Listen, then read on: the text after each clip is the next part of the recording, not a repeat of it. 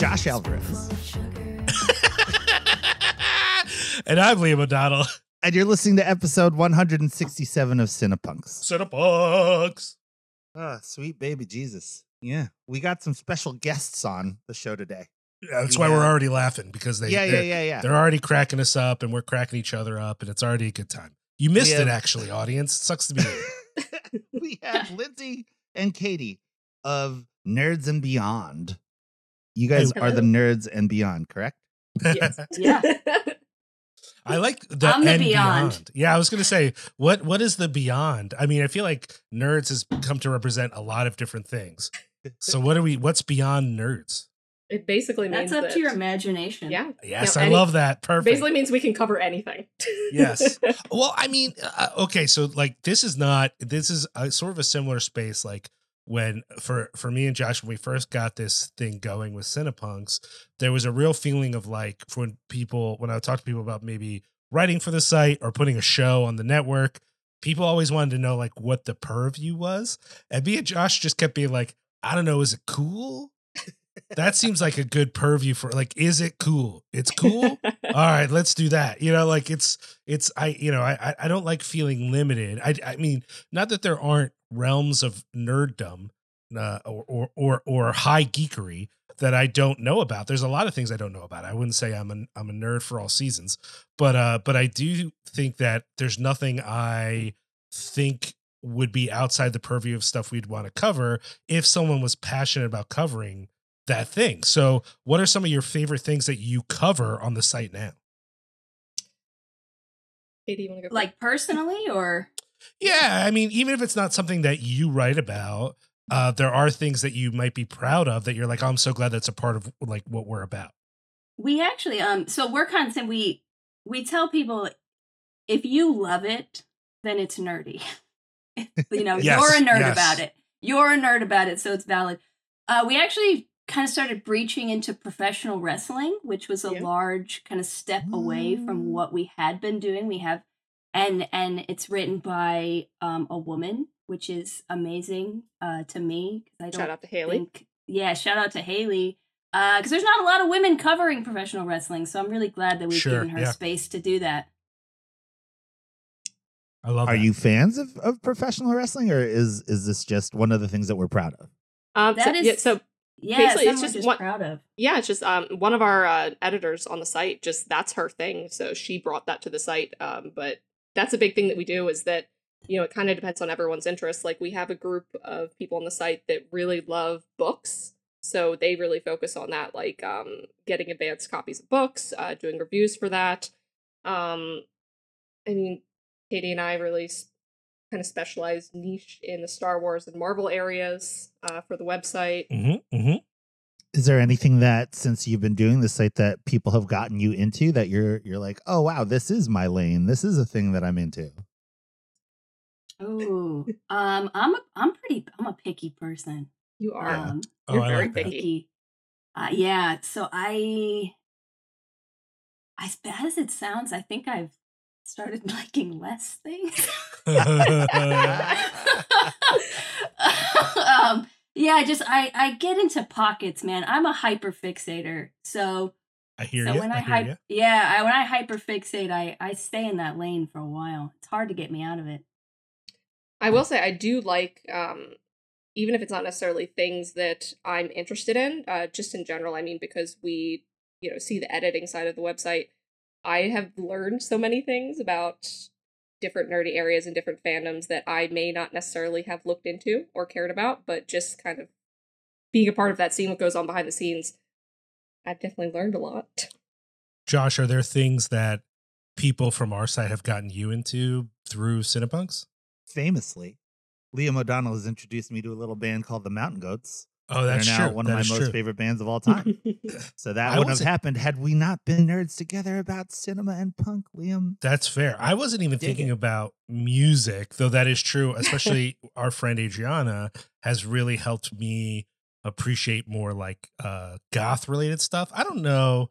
I feel a little awkward about goth as a musical genre, but the music that is associated with that stuff, a lot of it I'm a little ignorant on. And she's hit me to a lot of cool stuff that I really like. But I was thinking more movies. Neptune Frost for me wouldn't have been a thing on my radar had I not been doing this. So that was a movie that, like, I'd say, like, seminal. You know what I mean? Like, it's one of those movies that really did twist my eye and, like, my brain and totally, like, tweak me. So, like, afterwards, I felt like I was different. Well, and I'm pretty sure that wouldn't have happened without us.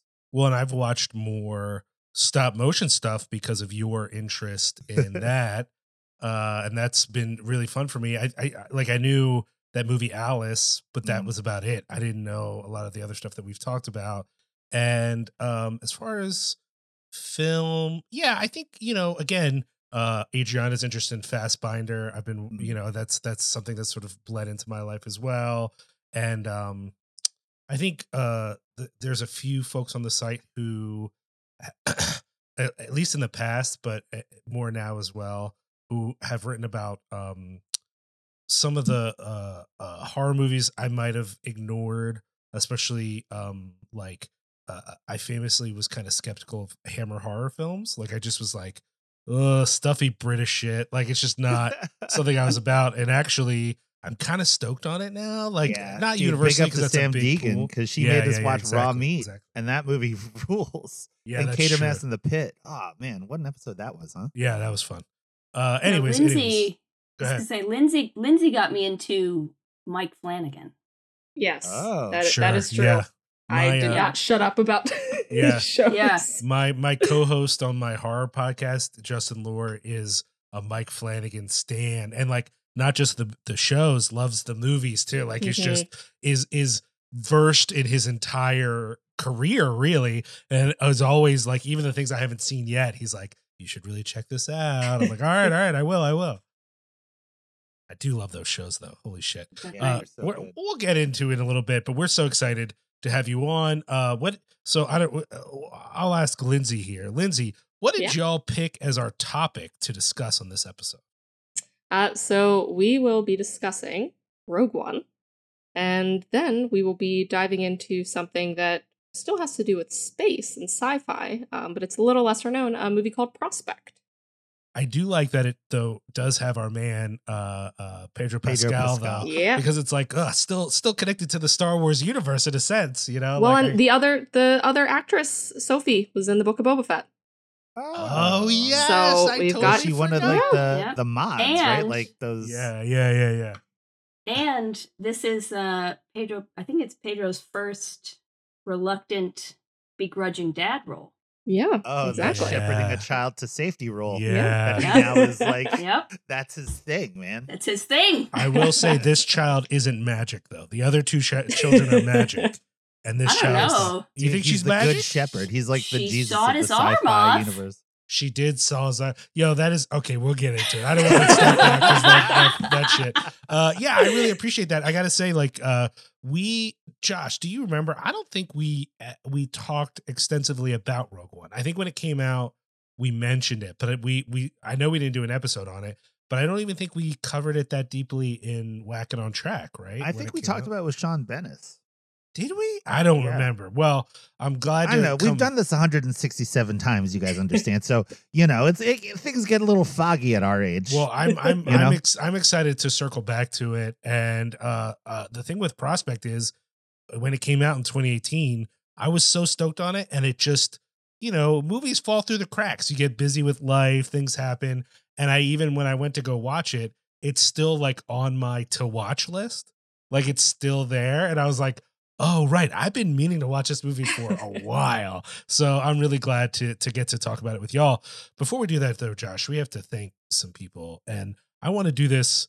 We're gonna speed this up because our mutual friend Sharky was like, all the ads are too long. So I was trying to explain. Sharky told us that his ad should just be a sentence, and he gave us the exact sentence to say. And it's really hard. Yeah, it's really hard for us to do it just a sentence. And I said, like, well, I think me and Josh and my other host, Justin Lohr on the Horror Show, we all think that the more we talk, the better it is. And he was like, no, all the ads are too long. Just do us like 2 sentences for everyone. So that's what we're going to shoot for these ads. And you guys can hold us accountable, because I don't know if it's going to happen, but we'll see. We'll see. I'll start with the Patreon, which is just patreon.com/cinepunks. The money you give us helps us do what we do. And we're really glad that now We are finally giving y'all some Patreon exclusive content. We still would like it if you would give us suggestions both for the Patreon content and for these episodes. If you support us on Patreon, we want to give you input on what we cover. All right, cool. Done. Let's do LVAC. Right. LVACX.com. Go to Chris Reject if you need stuff printed like t-shirts and like, stuff that needs printing. Go, Liam. Oh my God. I don't know if that was good. Or not. Yeah. Okay. So good. It's a screen printer. He did screen printing. It's screen printer. Okay. Well, okay. So then I'm gonna insert Essex. here. Yeah. Yeah. Oh, I was gonna insert here the other thing Sharky yelled at me about. I do a t-shirt company. We mention it sometimes, but I should just say it as an ad. So roughcutfanclub.com.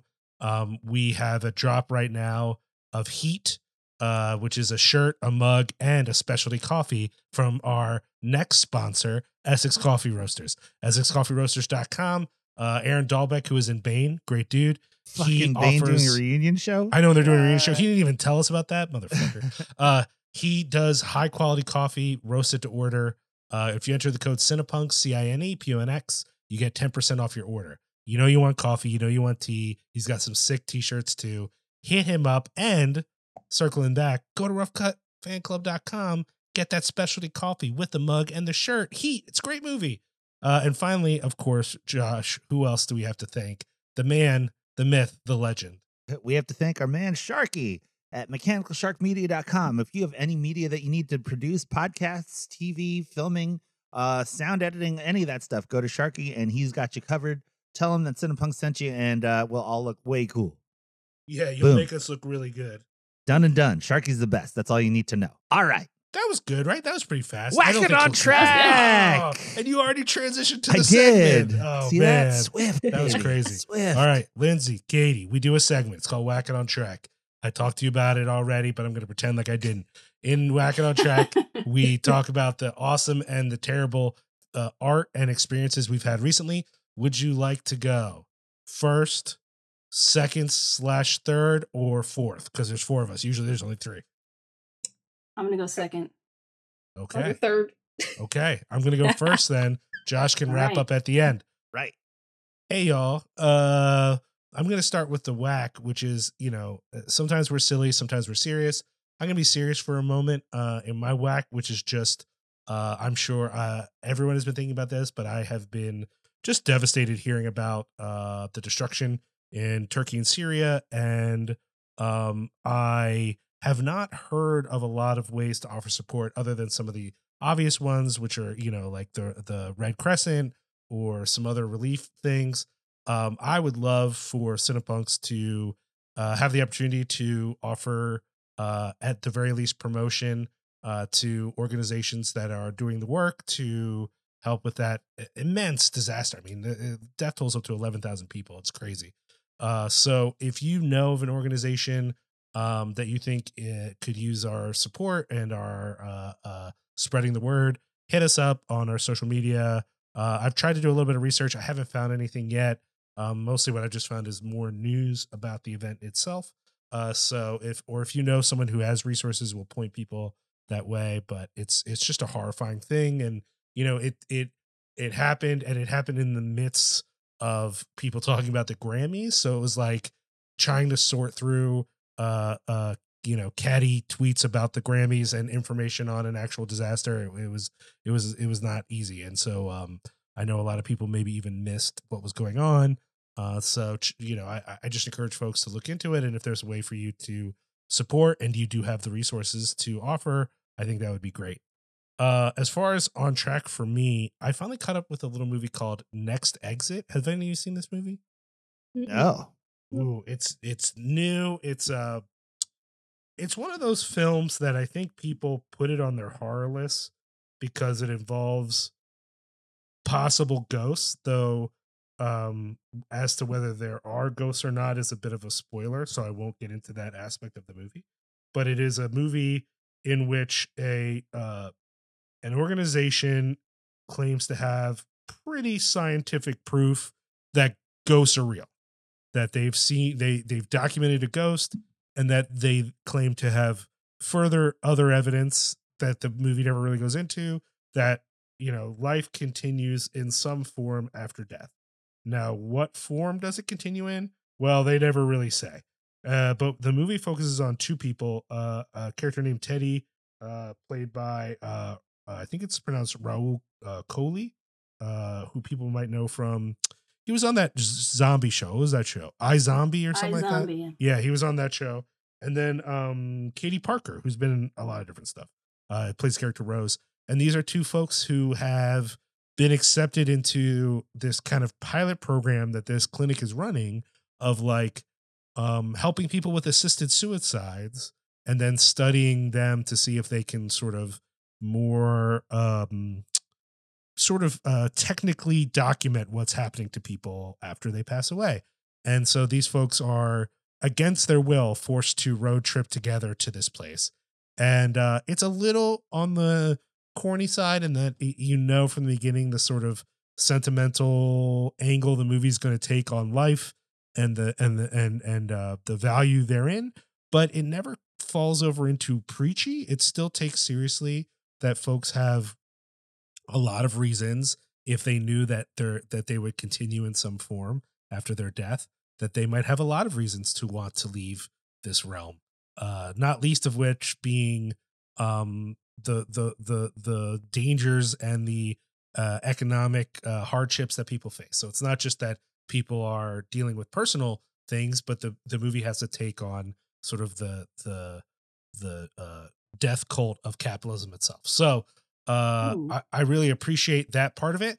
However, most of the movie is not about that. It's part of the movie, but the movie is mostly about these two people who have very different reasons for being willing to participate in this program and about what they learn about each other on the trip. Now, the central question that people might have is, okay, but is this organization correct? Are there actual ghosts, or is this a scam? One of the things is you got to watch the movie to find that out. It doesn't start off. I thought I was going in like sure that sort of conceit of what is basically an indie sci-fi, but maybe not sci-fi movie, you know, depending on how scientific it all is, movie that conceit was like certain, but the movie actually doesn't give you that information up front. So you got to watch it to find out what we're dealing with here. But yeah, it's again, I saw it on a few people's horror lists. It's not a horror movie. Just because a thing has possible ghosts doesn't make it horror, guys. But it is, I thought, pretty effective. I think if you're someone for whom a movie that has sort of an agenda about the value of life is a bummer, then this movie's not going to really do it for you.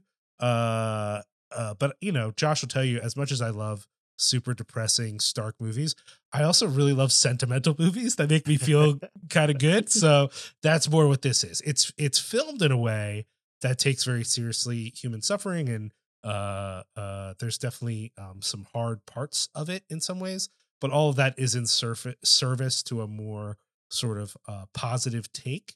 So, you know that going in, but I thought it was really well done. So I was kind of impressed. I also wanted to mention, me and Josh talk a lot on the show recently about the channel Dropout. And I started watching a show on there called Full Forgiveness, in which two writers. Have you watched that? Oh, I only watched the first episode, but I loved it. I just started it. And so for y'all, Lindsay, Kate, I don't know if you've ever seen it, but if you haven't, two, you know, sort of regulars on the channel who are known as both writers and performers, they come to the head of the company with a pitch, which is, we both have crushing student debt. So we'd be willing to do a show that was a series of escalating dares in order to get the company that we work for to pay off our student loans, which, by the way, their loans are so big that's not going to happen, but they do eventually agree to pay them a certain amount of money to help with the loans. But there is like a competition aspect where the two people challenge each other to these embarrassing, awful things. And so if one of them fails, then the person gets their money for that challenge to pay for their student loan. And so I thought, well, you know, these two folks are kind of wild. They're kind of like crazy performers. And so I'm sure the stuff they do is going to be funny and crazy. But the show also uses this as an opportunity to talk about the student loan crisis as like sort of an aside, like, hey, these two folks are doing this because this is actually really horrifying and their lives are like really lived on the edge because they owe so much money in student loans, you know?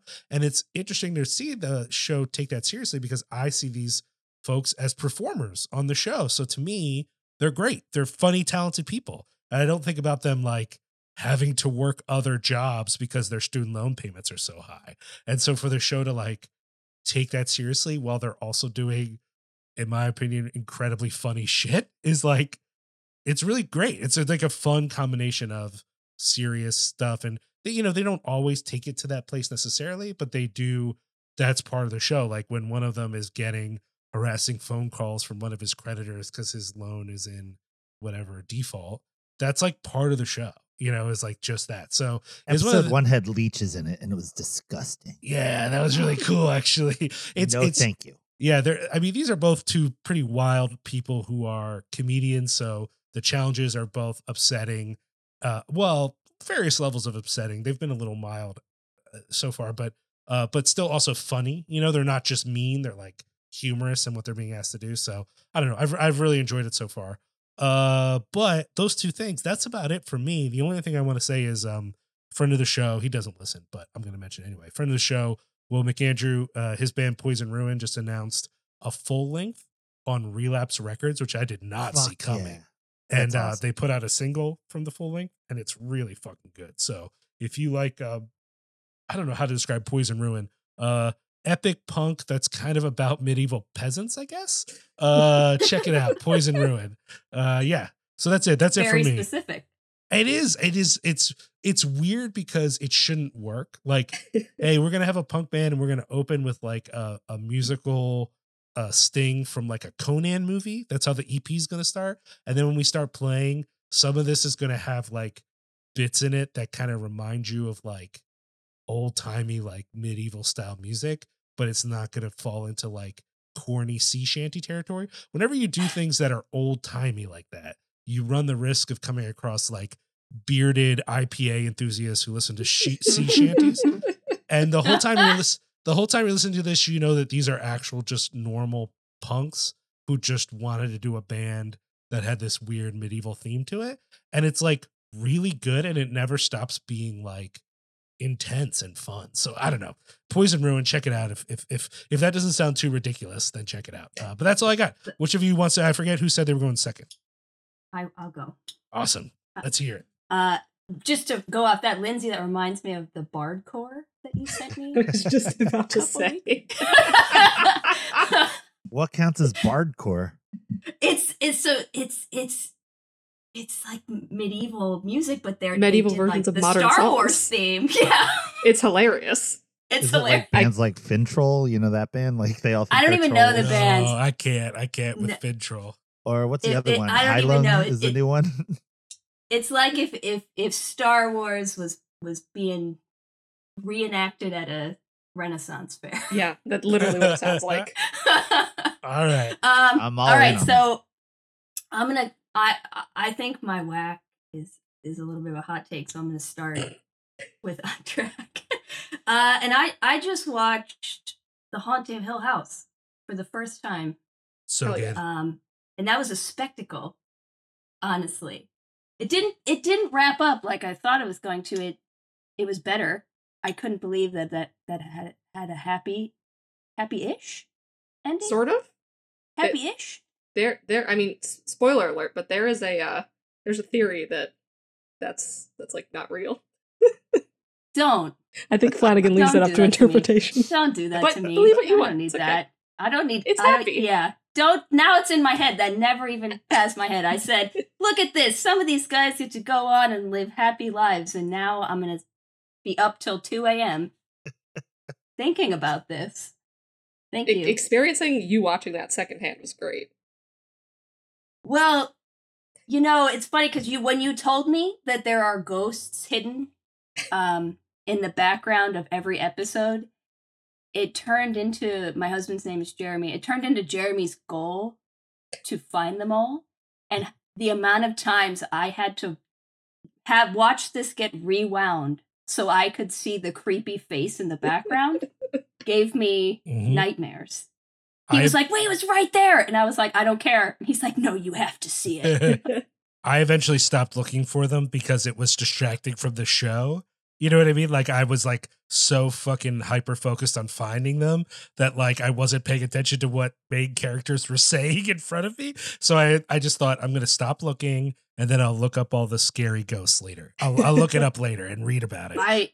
I did cheat and look up jump scares because I had to be prepared. Oh, so you knew about the one?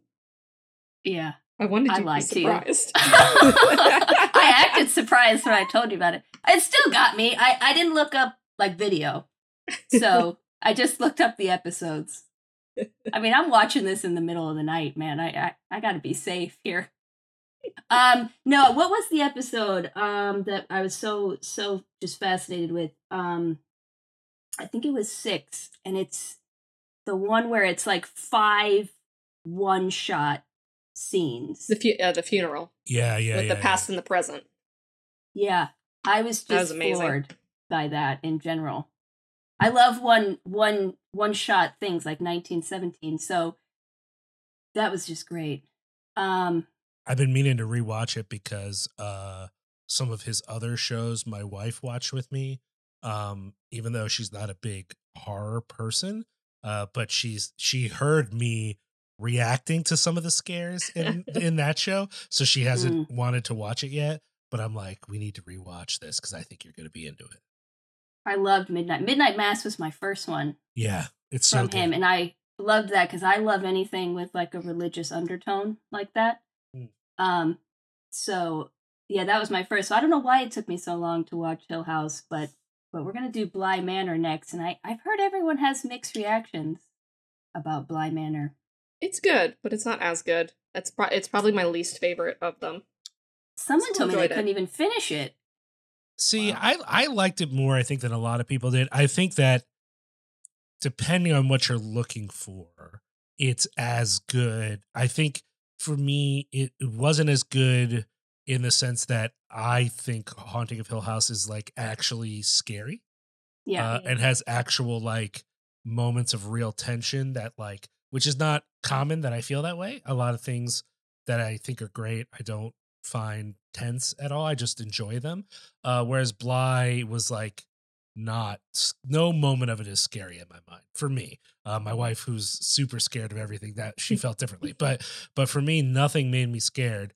But I do think people are discounting some of the emotional beats in that show that actually work really well. I get that it's not as tense, and there are some of the subplots in Bly I think are a little distracting or don't work out as well, but I also think there are some really strong emotional beats on the show. So while I didn't like it as much, I didn't find it like bad at all. I still really liked it.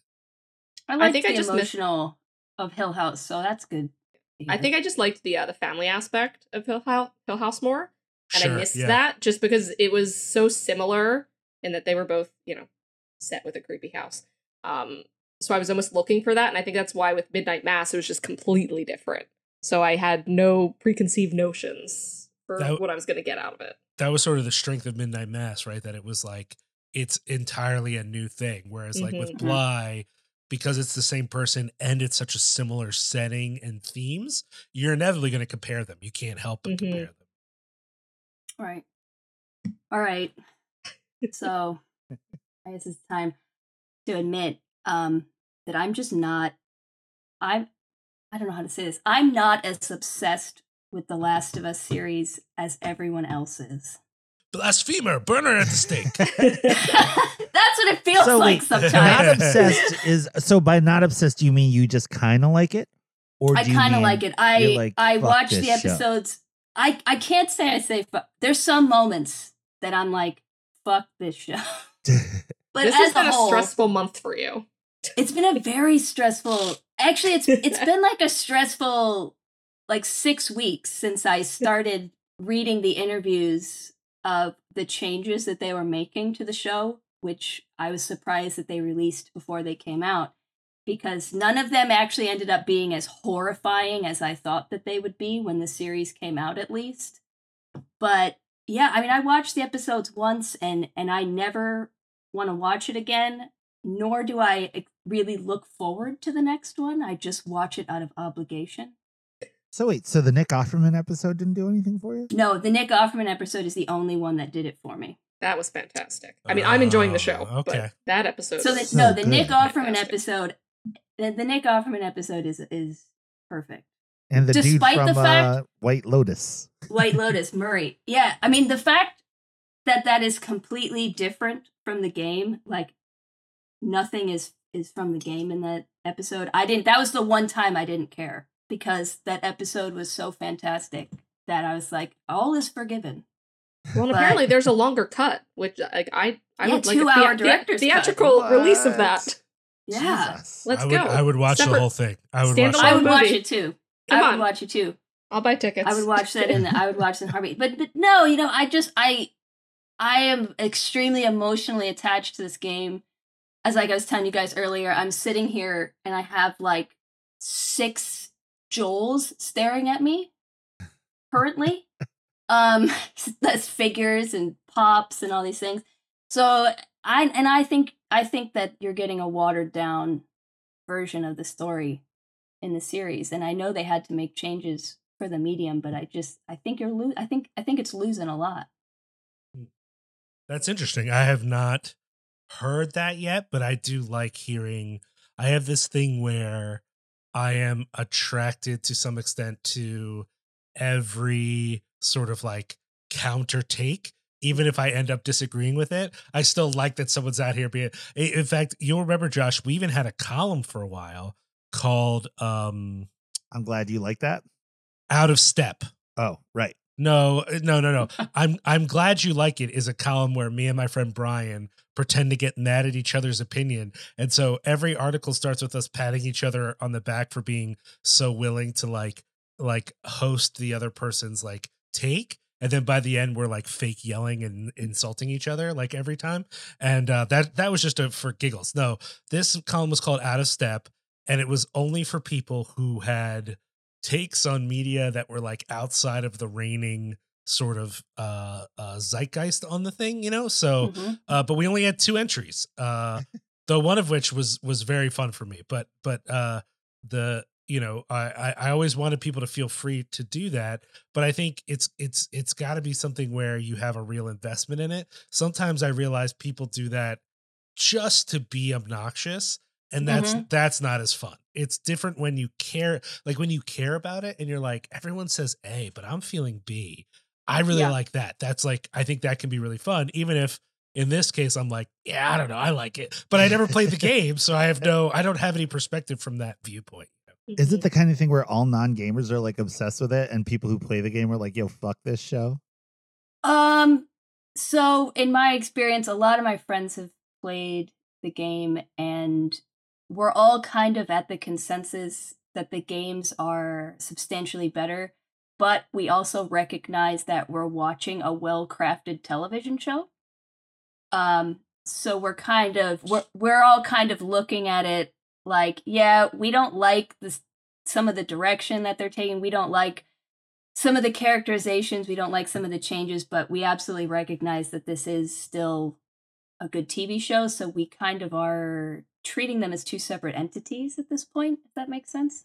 I think that's the safest way to deal with any type of like property that's spawned from like the nerd ephemera of things, right? Like look at Marvel movies, look at like stuff that's like so heralded by like very acute nerds, you know what I'm saying? And then like how upset they are. And it's like, yo, dog, you could also just enjoy yourself. You know what I'm saying? Yeah. This is a weird one because like they are ripping dialogue and scenes and interactions straight from the game, like line for line.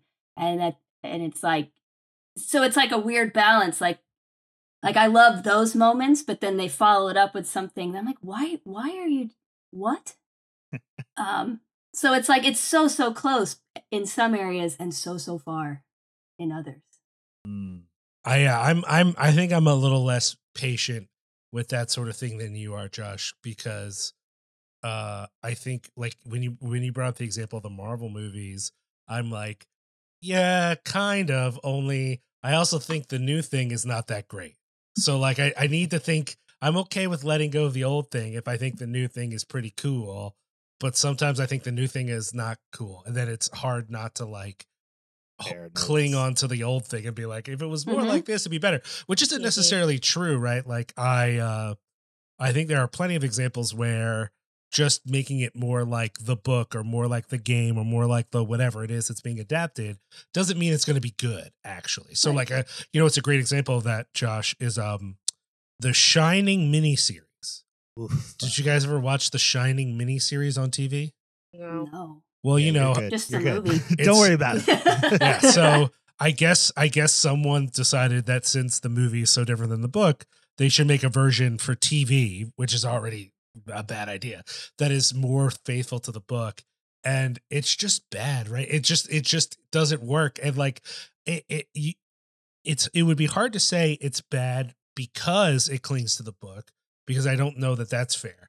But it is worth saying that simply clinging to the book doesn't make it better. And that's sort of the line you walk, right? Like, for me, I'm kind of a historically more of a comic nerd, though by now the movies are pulling from stuff after when I was reading stuff religiously, so like a lot of times I'm not the expert because things have changed so much since I read those comics. I don't really know what I'm talking about, but like previously they have drawn from things that I am familiar with, and you have to take into account that it could go either way. That like in some cases I think like, well, if they put this in there, it would be better. Other times it's like, I don't know, that comic's pretty crazy. I don't know that it would be better if they did that. Like that shit's kind of nuts. I don't know if that would work in a movie. But I think we're about to find out, right? Because this Ant-Man movie's about to come out with a full-ass MODOK in it, with a fucking realistic-looking MODOK in it, I guess, or something like that. So I'm either going to think that's the coolest thing ever or the dumbest thing ever. And I'm kind of stoked to find out which it is. Could go either way. I mean, I've been saying for a while, those movies need to be more ridiculous. So, okay, let's do it and see if it works. Okay, Katie, anything else for us? No. Okay. Well, we welcome your take, and we're glad you had the bravery to share it with us. Go against the grain. She needed to get it off her chest. I could rant for hours on this topic. Sure. So, Lindsay, are there any beloved? Lindsay, are there any beloved properties that you want to shit on, or? No, you know what? I'm kind of this is kind of my hibernation mode time. I feel like I haven't really done much lately. I mean, I do have some little things to list off. I guess more on track, but yeah, I mean, because there's not like conventions and stuff going on right now, so I'm not doing much. But all right. So for On Track, well, this isn't a movie. You say The Last of Us, I'm leaving. I'm enjoying it, but I haven't played the game. I am also enjoying it. Same. I will say first for On Track, actually, before what I was going to say, a quick one, because Katie, this is for both of us, and because we're going to be talking about him. Pedro being on SNL. Amazing. Oh, what a hilarious. Gem. So great. I only saw the Mario thing, and that made me laugh really hard. That is the second episode of SNL I have ever watched. Yeah. Really? What? Yeah, I watched Oscars and I watched his. Yeah. Are y'all? Oh, wait. Let's back this up. Are y'all just are y'all younger? What are y'all like? No, I mean I'm 30. I'm 33. Yeah, me and Josh are like mid 40s. So like for us, the thing with SNL is even if I'd never watched it live on a Saturday night, it was on reruns on Comedy Central constantly. So like I've probably only watched real SNL, i.e. it's Saturday night and I'm watching it live. I've probably only done that like 20 times or so in my whole life. But the reruns on Comedy Central, over and over and over again. Some of the ones I didn't even like. It was just on while I was doing other things, So like there are jokes I know from years of SNL where I think, that's a terrible joke, but I know it because I saw it on a rerun like multiple times. Josh, did you watch it live on Saturdays very often? Because I had no friends, Liam. So like, sure, yeah. But that's the thing, though, right? Like, you could always adjudicate a person's like where they are in life by who their favorite cast of SNL was. It's kind of like knowing what you could tell a lot about a person by what their favorite Jawbreaker record is. Same thing with like you could tell like where they are in their life by who their favorite cast of SNL is. Typically, it's the ones that were there when you were in high school. You know what I mean? But then people that grow, like, oh, wow, this person's adventurous. You know what I mean? It's like, that's after you were in high school. You like that, huh? Cool. But like for me, like my class was like the Michael Myers, Wayne's World, like, like sure. that Yeah. stuff. So like, that stuff will always be cherished to me because that was like my friends on Saturday night. if I was up on a Saturday night, I was probably watching horror movies on basic cable. So I missed a lot of actual SNL. But okay, so this is your second episode of SNL. Lindsay, do you watch SNL more often, or is this like your second? No, that's the thing. That was my second one. I don't know. Lindsay was your second. Katie, this was your first or your second? That was my second as well. Second too. Wow, crazy! Yeah. No, I was just doing other things. So do you think it's good? Like my thought is, because you haven't seen any others, that you might think it's better than we do.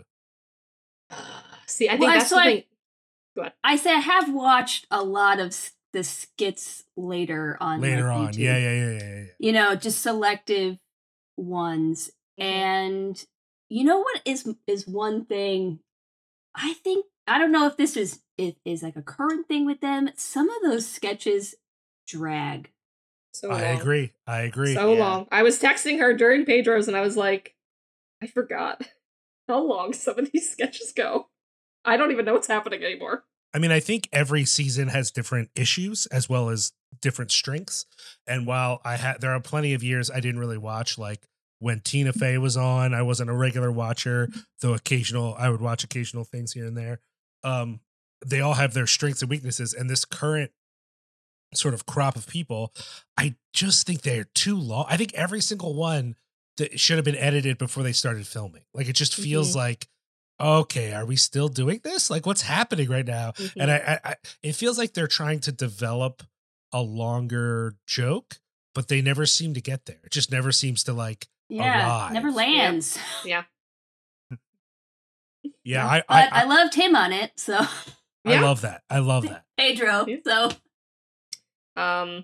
so that was great. And then pivoting to books, I recently read a book that I got an early copy of to review for Nerds and Beyond, which was exciting, so I wanted to read it anyway. But The Winter Soldier Cold Front, which is a novelization about the Winter Soldier, Bucky Barnes. He's my favorite Marvel character, so I went into it with a bit of trepidation because I wasn't really sure what to expect from it. Yeah. Kind of like I didn't really know what the author's plans were for it. It was actually great because the author based it off of Bucky from the comics, not the MCU, because he has a completely different history. But it jumps back and forth between when he is Bucky Barnes in the 40s and when he is the Winter Soldier in the 50s. And it was great.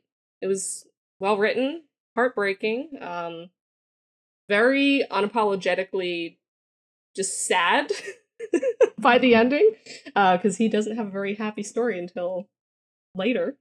But yeah, that was great.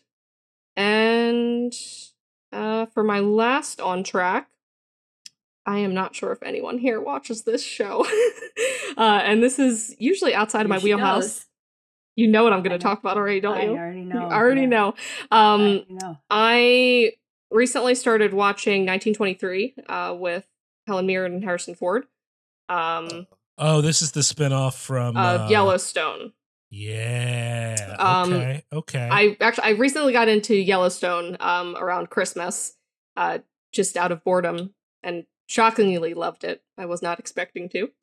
Now, it's the best ones though, right? Do you love the newer seasons? I hear there's a big difference between early seasons and recent stuff. I think that the early seasons were better, but there are still really strong episodes in later seasons as well. Like season 4 in particular has really strong storylines. But yeah, anyway, I ended up loving the show way more than I thought that I would. Very sad news that I don't know what the future of it is as of this week. I think it's up in the air. Some issues with Kevin Costner not wanting to film for more than a week, apparently. I mean, I feel like the people I know who don't like the newer seasons or the newer episodes, they would also lay that at the feet of Mr. Costner. They feel like he's had an influence on the direction of the show. So 1923 is basically a prequel for it, which is set in the year 1923. It's only 5 episodes in, but it's great. I'm enjoying it. I've been covering it for Nerds and Beyond, and do you think you like it more than the original series, or you don't know yet? I don't like it more only because I think that I prefer modern shows a little bit more. Okay. Okay. But I mean, it's just very well produced. The filming, the landscape and everything, the acting is great. I'm enjoying the cast a lot. But I mean, who knows? It just got renewed for a second season, so maybe I'll end up liking it more in the future. I have a couple of friends. Do you have like an aversion to like just anachronism, like TV shows, like old timey period piece kind of thing? Oh, sure. Yeah, well, that's the thing. I mean, even in general, just with like the whole cowboy and western shows, that isn't usually my thing. And I just started Yellowstone because I was like, all right, I'm tired of hearing everyone say that this is apparently the best show ever. What's so great about it? And I really ended up enjoying the genre of it. But yeah, I think for 1923, I don't really watch a lot of things that are kind of set in that older time period necessarily. Oh, interesting. But I'm enjoying it. So I hate period pieces. Do you really? Boy, yeah. The only one that I enjoyed is Crimson Peak. That's it. Done. Well, you don't mean movies too. You don't like period pieces. You do period pieces to me and I'm out. You got to be kidding me. So wait, have we never covered Westerns on this show? I mean, there's certain Westerns that I like, but I mean, they were filmed of the time. But when it's like, 1906 on a grim Wednesday afternoon, it's like, no, thank you. We're definitely doing an episode on it. I'm adding that to the list. I like Westerns. I love periods. See, I love non-Western period pieces, like, stuff like Downton Abbey, right up my alley. The Alienist? Yes. I tried The Alienist and I couldn't get into it, but I did for a while watch Downton Abbey because I had a roommate and then who was into it, and I kind of got sucked in as well. But after a while, it just felt like Downton Abbey was starting to like spin its wheels a little bit. So like, that's fair. Now that the movies have been coming out, I'm like, I can't care about a movie. I just can't. It's too much for. This is the same. Like I going back before we started recording, Katie, you were talking about hyperfixating and how sometimes you just hyperfixate and it's hard to bring other things in. I have done that with a few really terrible TV shows. So like, actually I should say that with shows that I probably wouldn't otherwise like that some people love, but now in retrospect, I think are bad. So like a good example was House. I was really obsessed with House in grad school. Me too. And I just had to like watch it in grad school. And the weirdest part about watching House in grad school was I started watching it because the quote unquote hospital where he supposedly works is actually the student center at Princeton University. And I just found that to be such a stupid thing that's why I started watching it. I was like, oh, look, it's the student center, like every time. And then I got sucked in and I watched like, I don't think every season, but I watched a lot of House. Or like Josh will remember for a while, I was obsessed with Castle. Just because like I wanted more Nathan Fillion in my life, but like I would complain about it while I was watching it, like, oh, the show's so stupid, but then I would still watch it, and now that I'm a parent and I have 3 podcasts, I don't have shows like that anymore because I just don't have fucking time. But like when I did have more time, especially like when I was single and I was not working as much as I would like, but I needed to decompress from where I was working, shows like that were really helpful for me, and I really whatever. And Downton Abbey, like, no offense to people who love it, that's what that was for me. I was just like, I need something. Put this shit. I need the British people to be scandalized by really unscandalous things. Like that's what I need. I mean, one of my favorite Downton Abbey moments is when it finally gets back to Lord Grantham. That one of the house. I don't know what their term is. One of the servants basically is gay. And he goes, yeah, I know a lot of guys who like to fool around with other guys in school. What's the big deal? Because it's like, this is nothing has mattered more to the entire staff who know this secret than keeping the secret from Lord Grantham. And he could not give less of a fuck because rich people buggered each other all the time. What's the big deal? And like, I thought that was one of the best parts of the show. I was like, yeah, that's right. He's just kind of like, oh, really? Okay, cool, whatever. Like, couldn't possibly care. But it's also a reminder that, like, some of the gay panic stuff that we grew up with, me and Josh even more than y'all, because we're a little bit older, was an invention of certain time periods. That there were times where people were more upset about that, and then times where they were less upset about that. And the show is set during a time when people were kind of like, yeah, I guess it's a thing. I don't know, whatever. Like, it wasn't, and there was more of a crackdown later on in the history on folks who weren't heterosexual. So anyways, I forget how we got on Downton Abbey, but right, because in 1923, right, is the show. I have a number of friends who are fans of the other show, Yellowstone, right? Mm-hmm. Who like 1923 better, but it's only 5 episodes in, so it might be a little soon to make that determination. Josh, we're definitely going to do, okay, to the extent where period pieces mean some sort of like snooty high art sort of thing, I can kind of see where you're coming from. Although I will say that Gosford Park is an exception to that rule. That's a fucking amazing movie, so like there are exceptions to the rule. But if you're going to apply that to Westerns, then we're going to have a real problem. Because see, it's different. It's different, Liam. like The Great Silence. Come on. That's like one of the greatest movies ever made, period. Like there's no way around it, Yes, Liam. Have you seen it? We need to do an episode on The Great Silence. The Great Silence. I have the t-shirt because I bought it from roughcutfanclub.com. Way to plug. Okay. Sorry, Lindsay. We're interrupting your time. I apologize.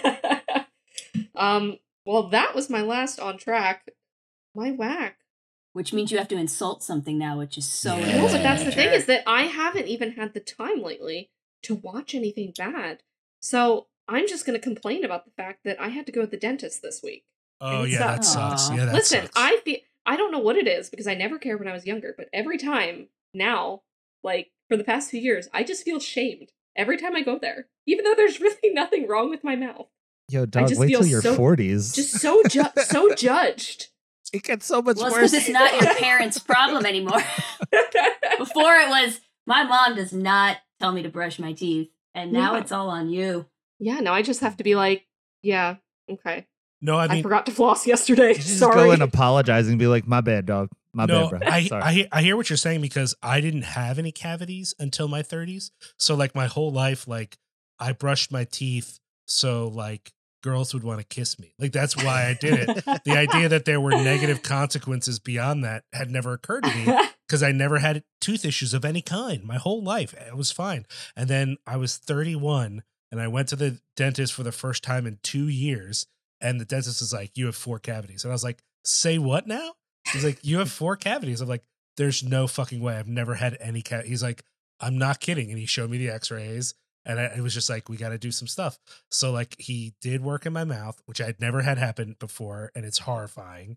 And then I had to ride my bike home because I didn't know I was going to be having dental work that day. So I was riding my bike home with half my face numb. And there was a line of spit just coming out of my mouth as I was riding down the streets of Philadelphia. And it was so disgusting. And I was so embarrassed, but it's just what it was,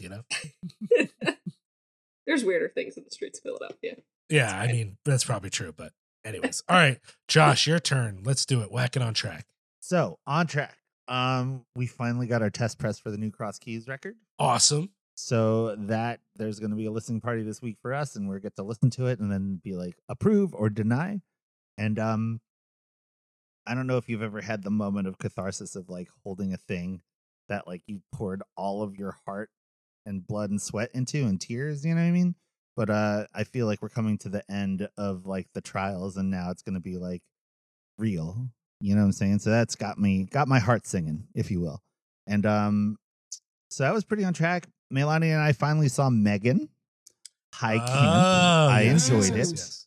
I thought it was really fun. I don't understand why people hated on it. It's like, wait, you guys, what?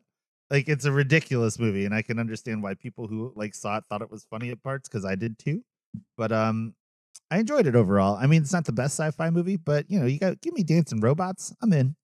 I think I wanted it to be more campy than it was, but I still had fun with it. Yeah. Did you guys see it? No, Katie, Lindsay? I've not seen that. No. Sorry, what movie again? Megan. Oh god, not yet. Mithrigan. But Mithrigan. But I know nothing about this movie. I did not watch the trailer. I saw the memes. There is so much everywhere. Everyone talking about this movie. I'm baffled. That's why I watched it. Liam saw it and was like, "Oh, I loved it." I'm like, "Oh, okay." I was not like, "Oh, I loved it." I said, "No, you're like, I didn't hate it as much as everybody else who saw it with me did." So that's true. The people that's enough for me to be like, let me check this thing out. I went with a group of people, and friend of the show, Rob Scavarla, was the only other person that was like, that's a good, bad movie. What are you talking about? And everyone else was like, no, that's a bad movie. And we just could not agree. Yeah, I mean, I think I had fun with it. I just wish I had more fun with it. And I think I was set up, unlike y'all, I've heard about it a lot, especially because this is something, Lindsay and Katie, you guys wouldn't know about me. I listen to a few like pop culture podcasts because I like the hosts, but I am not actually that invested in pop culture, not as much as I should be to listen to these shows. So I listened to a few of them where people were kind of like really hyping up Megan and really stoked on it. And that's why I kind of went in with a little too high of expectations. But that being said, I did like it. I did think it was fun. I just wanted it to be even more silly. There's a certain, since y'all haven't seen it yet, there's a certain goofiness to the Megan character herself. And one of the reasons people are talking about it so much is that the footage of her dancing in the trailer has become a thing on TikTok. And a lot of people have been like recreating her weird dance and stuff. And to be fair, the soundtrack has a lot of club bangers that are more interesting ambient textures, which is right up my alley. So I really enjoyed the sound design for the movie. True. I just mean the needle drops are the sort of club bangers that would play more often at like more queer dance establishments. So I think that with the high camp of the movie, a lot of the podcasts I listen to are like, oh, this movie is very queer because it's so campy, even though there's not a single gay character in the movie. They're just saying it's the height of camp. It's like a John Waters movie. And I think that's sold it too hard for me. Because if you're going to tell me there's a movie with a killer robot that's so arch that it's like Mommy Dearest or Valley of the Dolls, I'm going to be like, fuck yes, I need that right now. and then I went, and it's fun, but it's not. I think it also takes itself a little more seriously than it should, maybe. But I don't know. That's just my take. I don't know. Anyway. I did see it was adopted by the queer community, and that did pique my interest. I mean, a lot of people I know are really into it. They want to dress up like Megan. They're doing the fucking dance on their TikTokers, It is what it is. So, yeah. So I saw that, enjoyed it. Other things that are on track, I got tickets to go see High Viz in Philly, and they were supposed to be playing at the Photo Club. But now the show has been moved to the church, and Sunstroke are opening, who are my boys, who, if you listen to Lunch with Liam, I saw them this past Saturday because they were awesome. They played Summers Bowl. But they're also playing with End It from Baltimore, who I love currently, like one of my new favorite bands. So I'm pretty pumped to see High Viz at the church with Sunstroke and End It, and that's going to be pretty dope. I also got, Melanie and I got tickets to go see a play by Lorraine Hansberry. It's called The Sign in Sidney Bernstein's Window. We are going to see that. We're seeing it, yeah. You're going to see it? Yeah, I don't know what day we got the ticket for, but I know we're going to Brooklyn to see it, and it's Oscar Isaac and Rachel Brosnahan. We're going next weekend? We're going the 18th. 10 days. So fun. Can't wait. I'm so pumped. I mean, like, I really love Raising the Sun, and I'm pretty excited to see this play and see Oscar Isaac, really, because, sounds dope. We met him. I love that. He seems like the best, to be honest. He was actually very, very, very nice man. That's awesome. They say not to meet your heroes, but that is a lie when it comes to him. I get it. I mean, I've met a couple heroes and they've been okay. Some have been great, some have been terrible, but pretty pumped for the play. It's a good time. And me and Milani just love seeing plays in New York anyway. So like, that shit's super fun. And like, I don't know. We missed Death of a Salesman that we were trying to see, but we got tickets for this. So I'm pretty pumped on that. Cool. And other than that, I got shows of Girl Biscuits in 2 weeks. So that's happening. Awesome. It's going to be fucking weird. But, let's do this. Fuck it. Know what I mean? So yeah. And as far as whack goes, nothing, because I'm posy dude. Know what I'm saying? Cool. All right. Well, so we're going to take a quick break. We're going to come back and talk about first the Star Wars. I guess it was the first like out of the Skywalker storyline movie, right? Rogue One. Started that as a phenomena. And then we're going to talk about the 2018 more indie sci-fi film Prospect. So we're going to take a quick break. We'll be right back.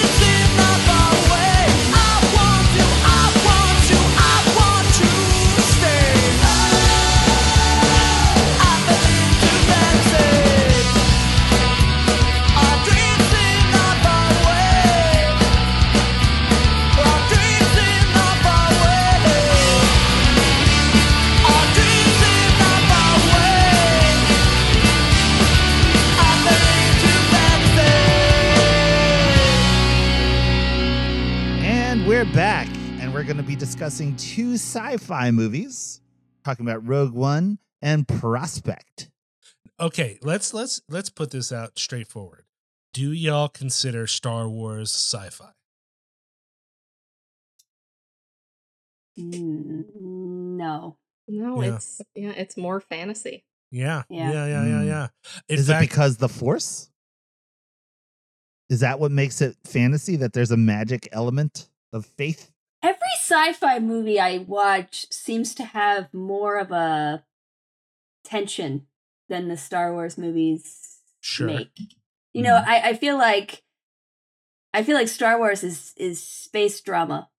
Mm-hmm. Okay, right. So, but in the pantheon of sci-fi things, and where does Star Wars sit for you? I believe you guys said you were both like big fans, right? Like super fans. No? Oh yeah. I mean that's Star. If I had to pick one fandom, I guess to say, like Star Wars is my favorite. Yep. Favorite thing. So. Okay. Josh, that was true for you at one time. Do you still think of yourself as like a giant Star Wars fan? No, because I've been immersed in a lot of nerd culture concerning Star Wars in particular. And I'm not like them. You know what I mean? Like, it's cool. I'm not mad about it. But just when people start saying stuff like, well, what they should have done was, and I'm just like, out. 100% out. Can't be part of that crowd. Not a thing. And that feels like where the Star Wars thing has gone for me. Oh, like people feeling like they want to rewrite different and stuff. just feeling like I don't know, like you know how certain things you just can't get into because the fandom is so deplorable. I can't get into fandoms that are like, well, this is our thing and it's not your thing anymore. So this is why we're upset because, you know, Luke didn't do this and, you know, so on and so forth. I don't like engaging with the Star Wars fandom. Yeah. I like enjoying it with my friends and independently. It's a thing. Like that I can get behind. You know what I mean? But like I definitely have tons of friends that are always in my ear and talking about like, well, what they could have did was I'm like, dog, make your own fucking movie then. You know what I mean? Like, what are you gonna be upset because a guy did a thing and you didn't like that thing? Then make the fucking thing that you like. Stop talking to me about it. It's not like I'm the mogul of a movie podcast or anything. Star Wars is so vast, you could just ignore parts of it too. Right. There's so many things going on. You can choose. Like even while these most recent trilogy of movies were coming out, you still had like the cartoon shows, and you knew that like more movies and other TV shows were coming out. Like I know people who got into Star Wars because of the Clone Wars cartoon. That was their first Star Wars, you know? I think like the problem for me is I did grow up with the movies. Like right around the time that right before I think Return of the Jedi was coming out, they re-released Empire Strikes Back into theaters, and like as like just a little bambino, my mom brought me to this re-release of Empire Strikes Back, and I couldn't remember a second of it. Like nothing stuck with me other than the red, I forget what their name is, but the red guards that are with the Emperor, that image was burned into my brain. So I couldn't remember anything else about the fucking movie. And then, you know, once Return of the Jedi came out, those toys were really popular. So all these friends of my mom kept buying me the toys, and the toys would come with these little booklets and stuff. And for years, that was my Star Wars, was the toys and the booklets. And like, you know, eventually once we got a VCR, someone got us the Star Wars movies on VCR, right? The original ones before they were altered digitally and stuff. Yeah. But even better ones. Yeah. But even then, like I didn't watch them religiously the way a lot of people I knew did, you know. But on the other hand, if you had asked me like, well, of that kind of movie, what's your favorite one? It's like, well, Star Wars, of course. Like it just was like, it was important to me. But like, when I got to high school, I started meeting people who had like Jedi tattoos and shit. And I was like, oh, okay. And I read some of the comics, you know, like some of the Dark Empire comics I read a little bit, but like the extended books, I didn't read all them books, you know, like there was just a lot of media and culture around it, even before the prequels even came out, that like was very much around me, but I didn't fully engage. And so like, I never thought of myself as a deep Star Wars fan. However, when the prequels came out and there started to be the pop culture, whenever anything in nerddom comes out into the mainstream, there's always like a backlash. So I started interacting with people who didn't have any experience with Star Wars. I knew a fuck ton more than they did, right? Like I knew the names of like the characters, you know, and I knew the names of some of the creatures, and I knew what the vehicles were called. That made me like a super nerd in their brains. But like, I also knew people who went to see the first prequel. Well, I forget what it was called now. Phantom Menace every day for a month. Like, like how many times did Richie Rojas see that in the theater, Josh? A bunch. Yeah. No, I did the same thing too, though, but only because my roommate at the time was a manager at a movie theater. And I was just like, well, sure. Yeah. I have no food or money. So I'm just going to go to the movies and watch Phantom Menace until I like it. Katie and Lindsay, though, how did you guys get into Star Wars being like your thing? You know, like what was the route? I watched the originals as a kid. Sure, it was in the 90s. I was about 8, and my parents rented them from Blockbuster, and I watched all 3 of them. In like 2 days or something. It was hooked immediately. I was the kid jumping off of my couch with a paper towel tube as a lightsaber. And I remember, I rewatched those as many times as I could squeeze in before our rental period was up, and then the prequels came out not too long after I watched the original trilogy. So that those ones, I guess, would be considered kind of quote unquote my Star Wars, because those were the ones that were coming out when I was growing up. But I still consider the original trilogy because those were still the ones that I saw first. Interesting. For me, it's interesting, just because, like, my parents really weren't into any of that. So like I remember seeing the prequels when I was younger. Not necessarily. I remember watching Phantom Menace with my mom, but it wasn't even necessarily something that she was into. So I kind of just, I don't know, discovered it as a teen. After seeing the prequels, got a little bit more into it. The originals are still always going to be my favorite. But then it was funny when I started dating my now fiance over 10 years ago. His dad is like the biggest Star Wars nerd I've ever met. Sure, I mean, they're in his parents' entire basement is full of like the most insane, impressive Star Wars collection. It's amazing.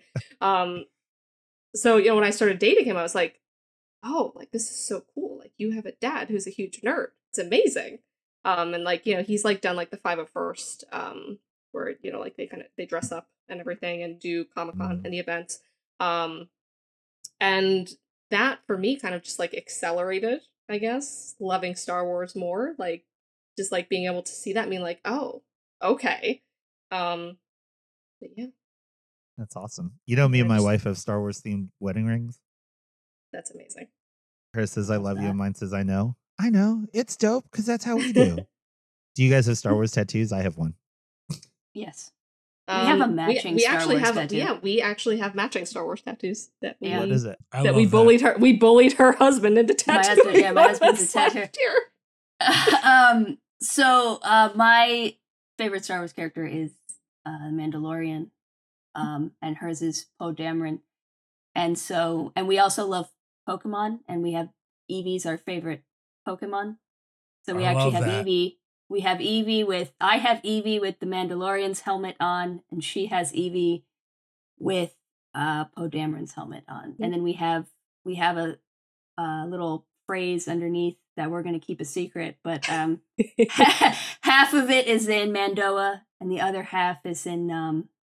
I can't say it. Lindsay Arbish, yeah. Yeah. That's awesome. That's super fun.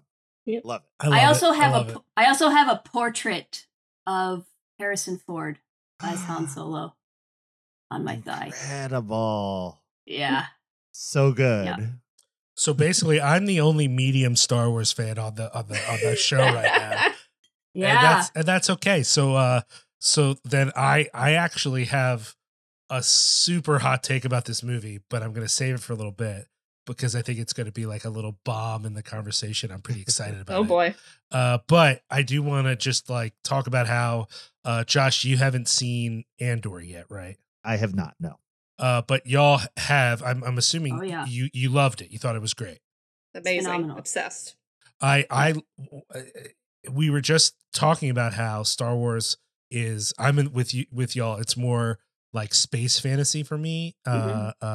Than it is like sci-fi, because I think of sci-fi as a narrative in which a scientific innovation, real or imagined, changes the nature of human experience.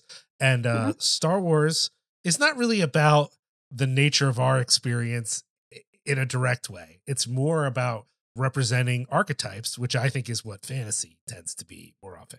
But here we have Andor, which has a little bit of it sort of in the background, but for the most part, Andor doesn't have space wizards. There's no space wizards. Right. And it is actually very much like a political espionage drama. Yeah. And it's fucking brilliant. It's so goddamn amazing. Good. It's amazing. It really had me. Go ahead. Oh, I was going to say that's my favorite thing about Rogue One. Is yes, that I was going to get there. I think yes.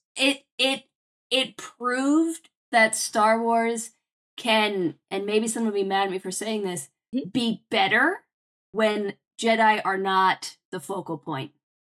Well, at least when the fucking Skywalker saga is not the focal point, because I think at this point, after 6 movies, we're all just ready to see something else, or at least most people I know are ready to see something else. But I do think like Rogue One was the first thing where, even with the possibility of, and I excuse me for forgetting the character's name, but the Donnie Yen character, that he may or may not be Force sensitive. That's still not the same as focusing on Jedi. Even with the sudden appearance, not sudden, but the insertion of Darth Vader into the plot, which is vaguely related to my hot take. Even with his presence, the movie isn't about that. It's not about, in fact, even when people bring up the Force, which they do, it's about the way that normal people believe in the Force. Like the Force functions in the more Jedi focused stories as an ability or a weapon, or, you know what I mean? Like whatever. But for these folks, the Force is just something that they say to each other to feel like there's sense to this horrible situation that they live in. And it's not something that they're like utilizing, even though, you know, if I'm forced to say, I'm like, I don't know, Donnie Yen might have some powers. I don't know what the fuck is going on there. I'm not, a lot of people are totally skeptical, and I'm like, I don't know, he might have something going on. I don't know what the deal is, but anyway, sorry. I'm assuming everyone who is listening to this knows the movie, but just in case someone doesn't, Rogue One really functions as a prequel to A New Hope, in that it focuses on this sort of rebel group that slowly learns of the Empire's plan to build the Death Star, the first Death Star, and it really places that narrative within a politics and within a community of people who are like maybe not inclined to immediately believe that their government would build a planet destroying super weapon. Like they don't disbelieve it, but it's not something that like everyone knows about, which is like helpful, right? It makes the Death Star more believable, because if you're just watching A New Hope with no context, you might be like, well, why wouldn't they just have blown that thing up before now? Right. It's like, okay, they really don't know for sure that this thing exists. And even if they do, they don't know what to do about it. And this movie really sets up that thing, while also giving us like a view into the various aspects of the rebellion before the rebellion sort of even solidifies, and sort of the danger they're in, and even some of the internal politics of the Empire in sort of a unique way, and whatever. So I want to start with y'all. I think it's pretty clear that you love Rogue One, but I'd like to give you each an opportunity to talk about like what it is you love about it and how you felt about it when you saw it, because I think for a lot of us, it was a huge fucking surprise. I went in honestly skeptical, and I ended up really, really enjoying it. So I don't know which one of you wants to start, just sort of talking a little bit about what it is you love about the movie. I'll start. So when Rogue One came out, I think I probably saw it in theaters 4 or 5 times. I literally I saw it the night of, and then it was fun. The next day, like I said, my fiance's dad, would be doing stuff with the 501st, dressing up. He has a sand trooper, a sand trooper costume.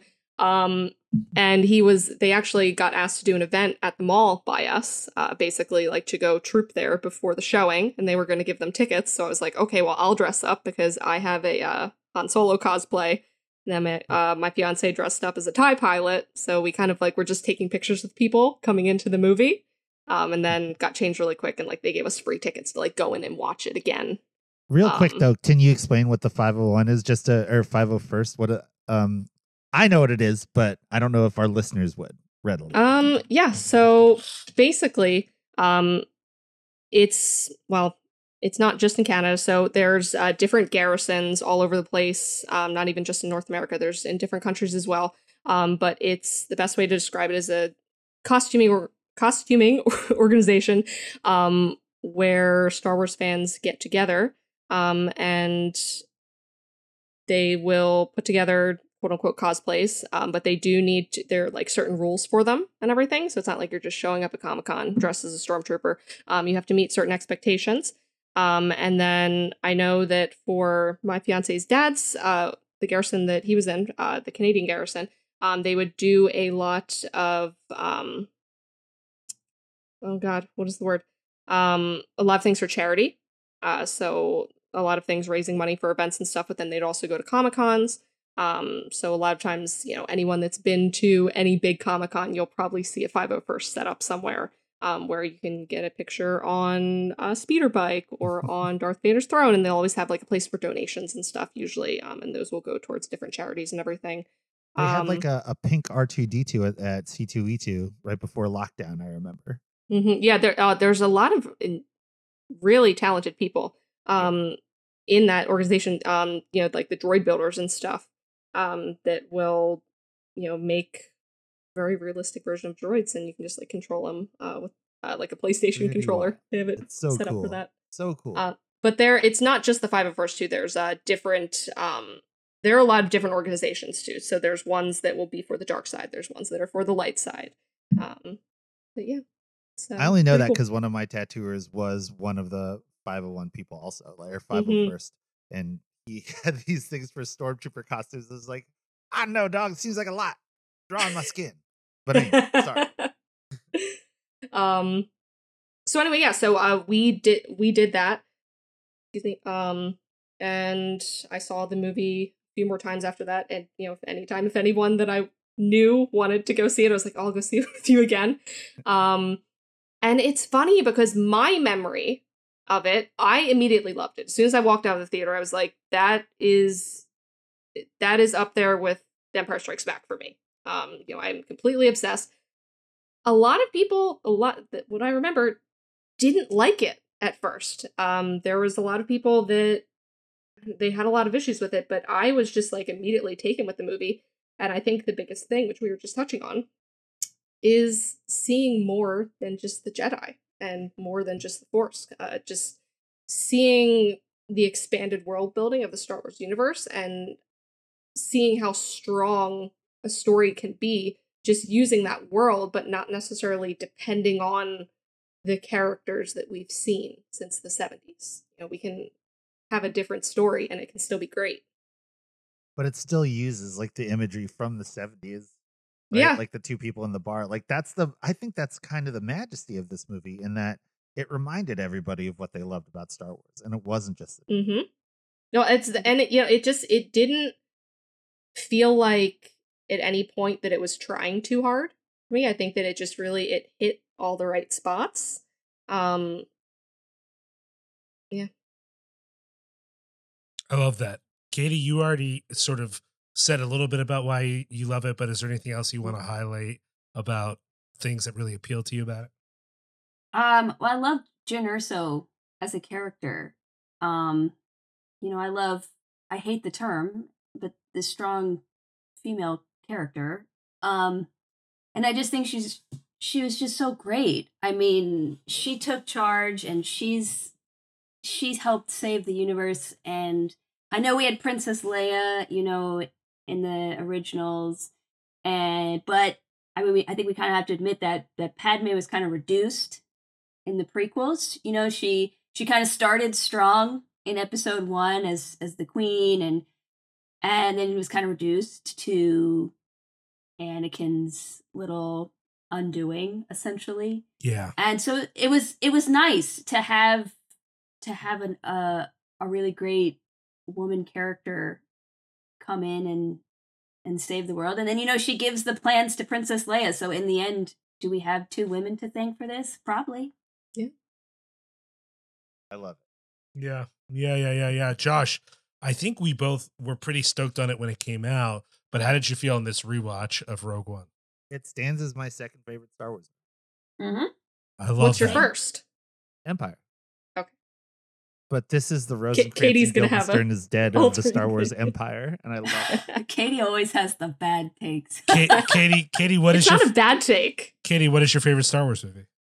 I like Return of the Jedi. The best. Mm-hmm. Yeah, and I'm not mad about it. I get it. Empire is after Rogue One. Oh, interesting. Wow. Yeah. I'm definitely I think I'm if we're going by movies, I'm an Empire first, then Rogue One, then Jedi, I think.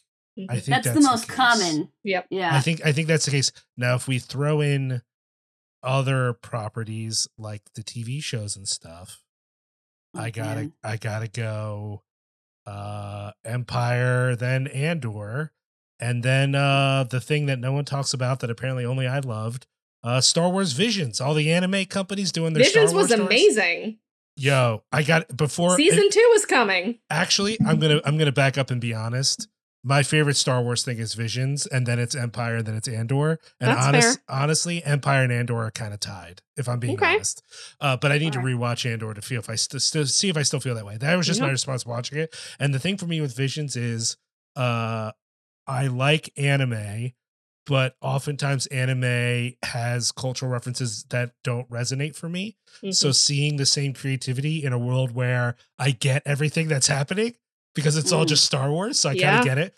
But none of it was interested in the main Skywalker legacy at all. But it had Jedi stuff. It had not Jedi stuff. It had, I mean, just the story with the guy who's like, is using the Sith lightsabers, but he's just using them to murder Sith.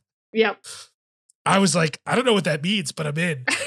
It's the most anime thing in the world to be like, yeah, we're just gonna take all the signifiers, but then like fuck with them and not explain what it means at all. That for me was fucking perfect. I was like, yes, that's what I want. There it is. I saw what I wanted to see. So like that's sort of my vibe. But again, I'm also a bit of a poser compared to y'all. So whatever. Yeah, same. I mean, I know I got a Star Wars tattoo and all that stuff, but I definitely only seen the movies. Number one. Well, I've seen like Mandalorian and all that stuff, but like I don't know. One of my best buds, our friend Andrew, friend of the show. He is a self-avowed Trekkie, but he's read all the books of Star Wars extended universe and all that stuff. And he knows way more about it than I do. So wow, I don't know. That's a lot of feel content. like a total novice in this arena. No, but you know what? As long as you like it and you enjoy it, you're not a poser. That's fair. You can engage with the media at whatever level you want. No, that's totally fair. That's totally fair. And I hate that mentality. Like you don't know every facet of this. What are we at? Decades long universe, so you're not a fan. That's ridiculous. You can't know everything. That's exhausting. No. As long as you enjoy it, cool. Yeah, I gotta agree with everything y'all have said about this movie. Personally, even though I really have two hot takes, right? And they're not that hot. But personally, I think a lot of people were very stoked on the inclusion of Darth Vader. And that doesn't mean anything to me. And so, like, as much as I think he's a cool character, I didn't need it for this movie. And when I saw it, I remember thinking, that's fine, but I don't need it. On this watch, the second part, which is the ending that includes Darth Vader, I was like, the movie should be over. I've stopped giving a fuck. I don't care. Once Andor and I already forgot. You said it. And I already forgot. Jin. Once Jin and Cassian. Thank you. Once Jin and Cassian are dead, that's it. I'm done. I don't need to know, because here's the thing. I already fucking know they got the plans out, guys. That's the beauty of a prequel. We don't need to see it. We already fucking know. The part I don't know is what's going to happen to them. And that leads into my other hot take, which is narratively, on a purely focused standpoint, it doesn't work for me if the movie doesn't do what it does, which is everybody dies. Like that makes sense. It totally makes sense. Oh yeah. But here's my problem. I care more about those two characters than most other characters in Star Wars up to that point. In fact, I would argue that the Mandalorian is now the only other character that I care about as much, because I've just gotten so tired of the other characters and I just don't give a fuck about them. So when this part where it ends, there's a part of me that's like, yes, as a lover of tragic things, this is what must happen.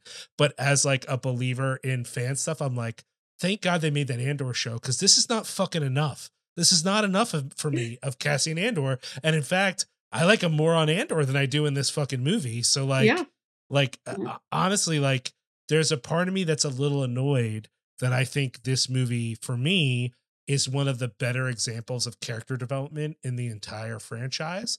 And like, I get a little mad at the end when everybody dies, because I'm like, we don't get any more time with them. Yeah, I want more time with these characters. I really wish, again, I'm not saying the movie should have ended differently. I just think something should have been this charming previously in this fucking series of movies. Because even in those first 3 movies that I love, I think these characters are more engaging for me now at this age than those characters are for me now at this age. As a kid, I was pulled into Han Solo really hard. Like he just it was the coolest person in the world for me. And that's just the reality.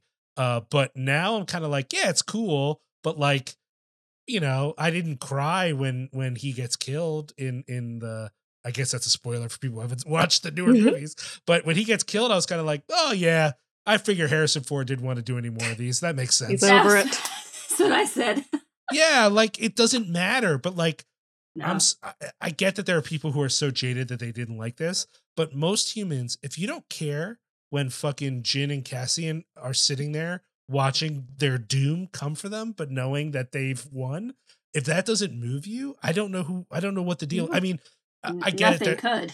I get there are people who just hate the whole series. That's different. But I mean, people who are Star Wars fans but think this movie doesn't work for them, that's not, I don't understand that. That's a different kind of fandom than where I'm at, you know? So yeah, it's just, it's not a real critique of the movie because I think it had to end the way it did, but I am left feeling like, I mean, at the time I was a little bit sad. Now watching it, I know I get more time with Cassian, but I would have liked more time with all the rest of these motherfuckers. Like, honestly, like, you know, even like the goddamn pilot who like is only there to be the guy from the Empire who helps him out. Bodhi was amazing. I'd love more time with that character. He was amazing. You know? It's just, there's a part of me that is a little sad that I didn't feel this emotionally attached to previous movies, even though I will say when it comes to the new movies, I'm not a full hater the way some people I know are.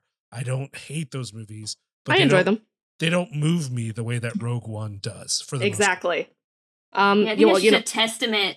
This is a testament to the storytelling of specifically Rogue One. Yeah, right. Yeah. I mean, well, you know, fun fact with you talking about the ending.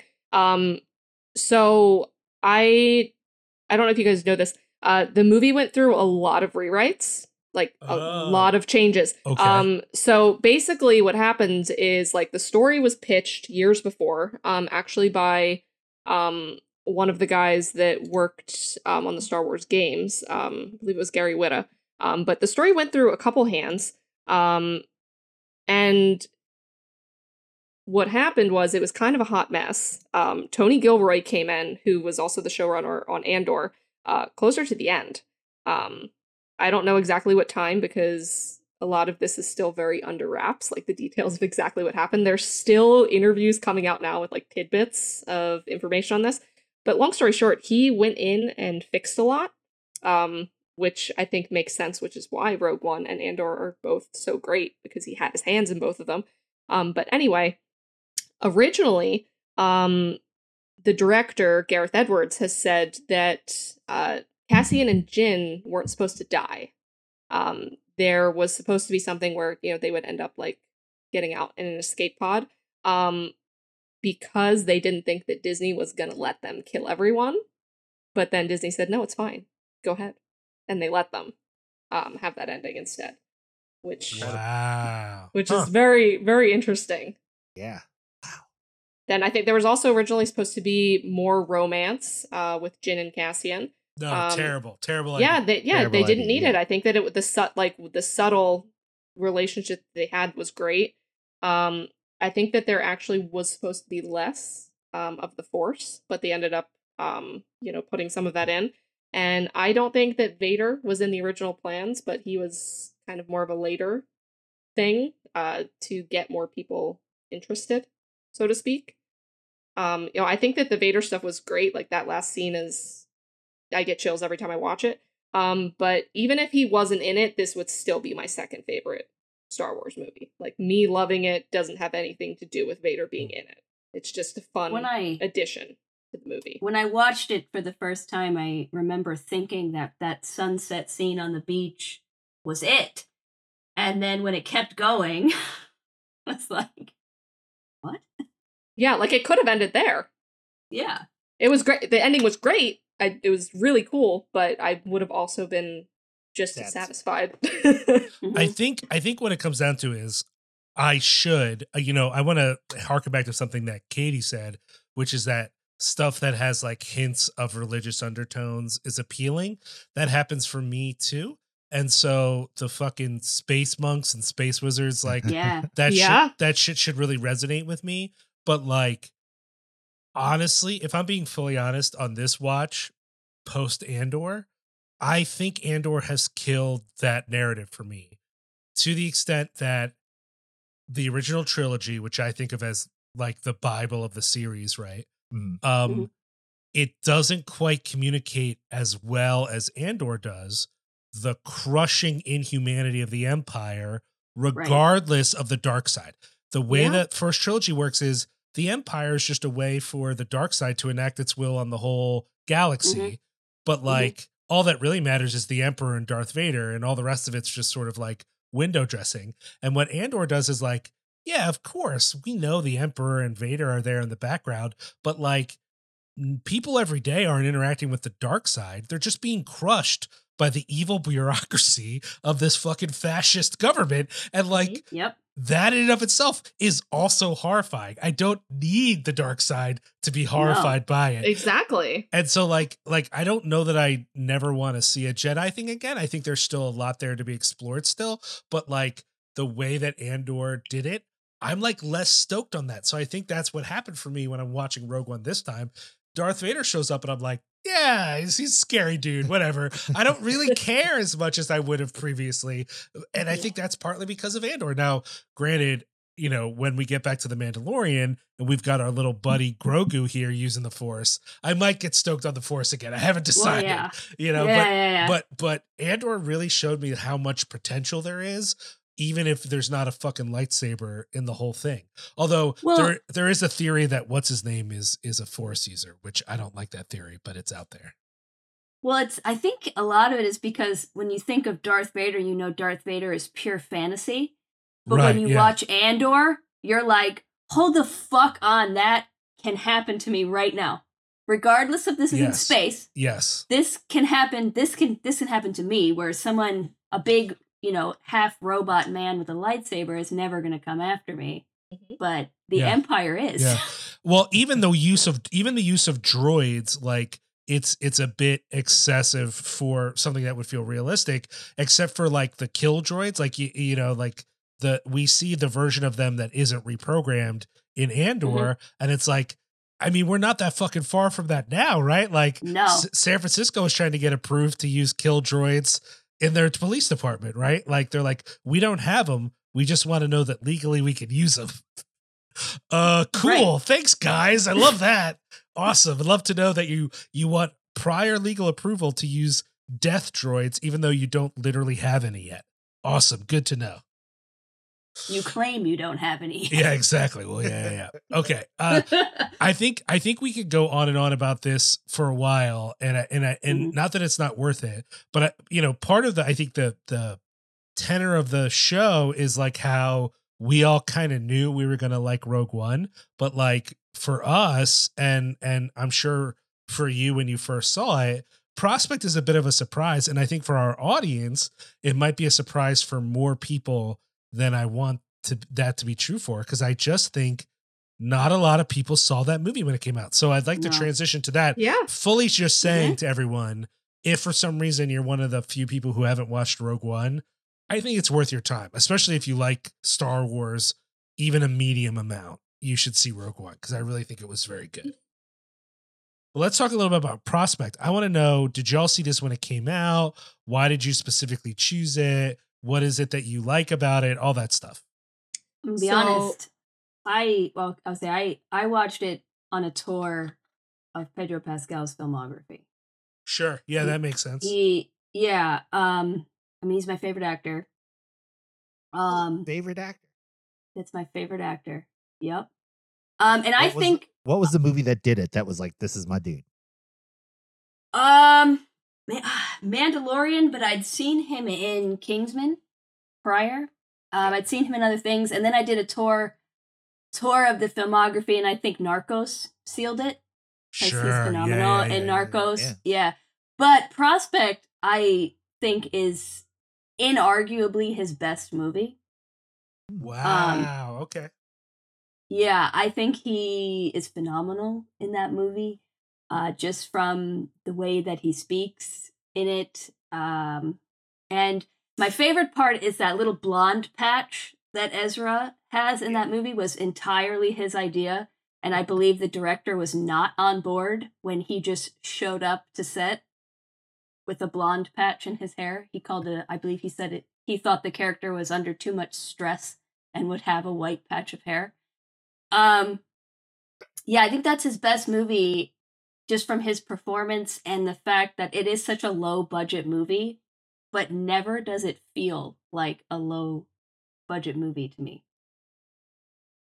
I think the magic, you know, that's one of the things about low budget sci-fi is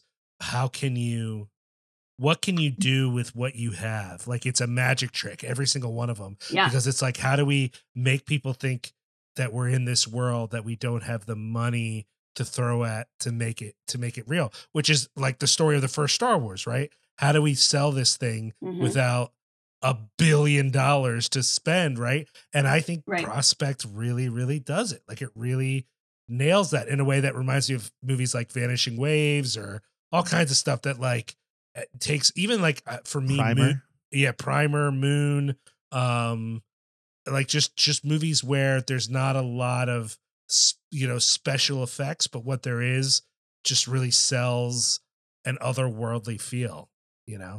And I love that despite the fact this movie is set in space, at the core of it, it's really about a relationship between two people. And I love that we did that in this space setting, and we put the science fiction second, but still made it matter. But it's really a story about these two people. One of my favorite things about the movie, and the directors have talked about this quite a bit, is the production design process of it.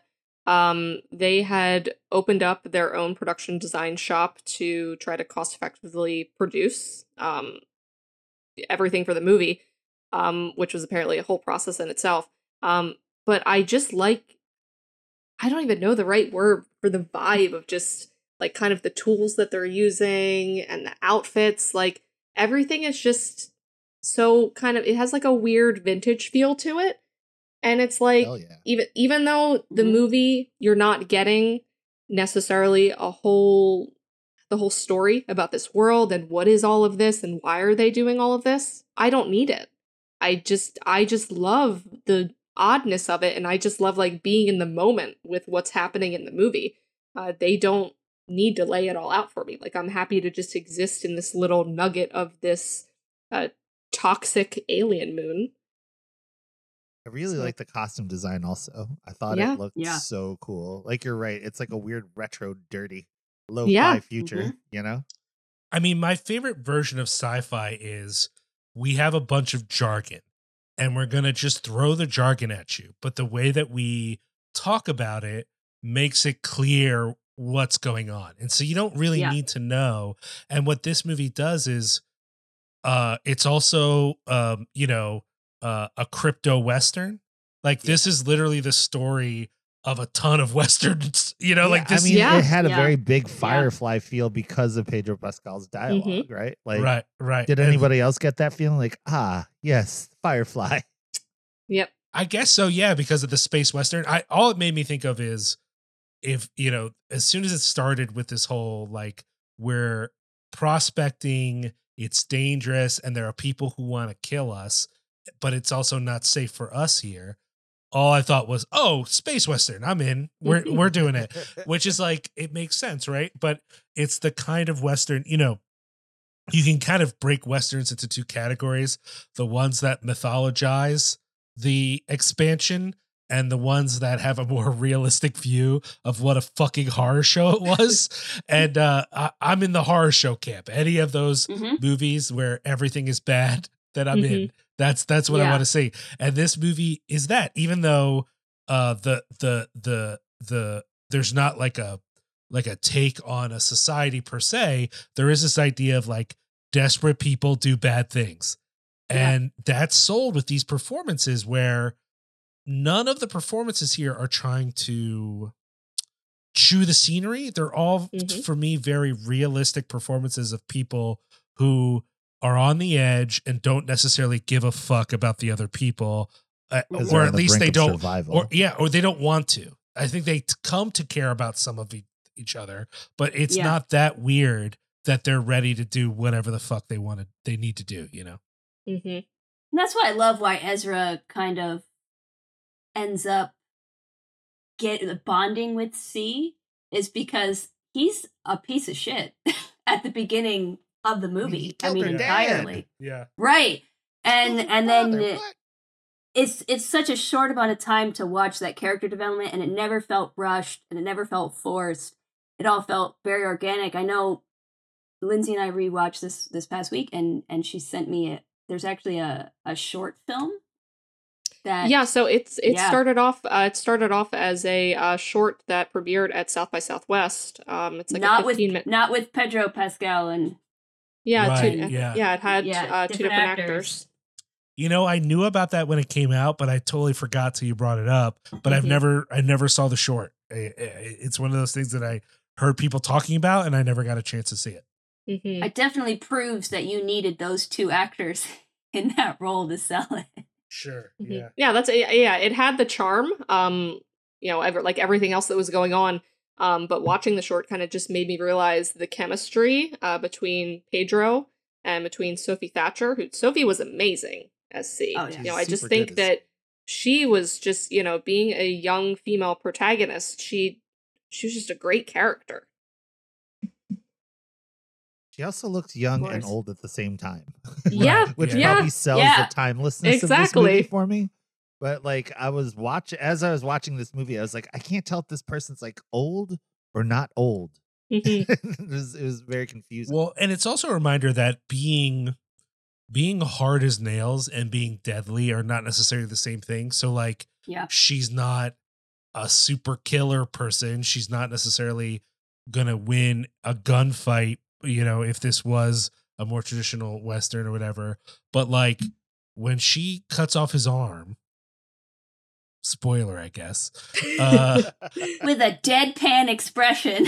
Yeah, you realize unfussedness. She's fucking hard. She's hard as nails, and she is because of her experiences. And you believe it. She sells it. It's not, oh, why would she be able to do that? I don't believe that for a second. It's 100%. You're like, yeah, okay, I see it. And that's how, in a way, I mean, part of what the movie's about, she's kind of been carrying her dad, right? Like, it's pretty clear that if she wasn't helping him, this would go even worse than it does, right? Like, I just feel like she's a part of why he's made it this far.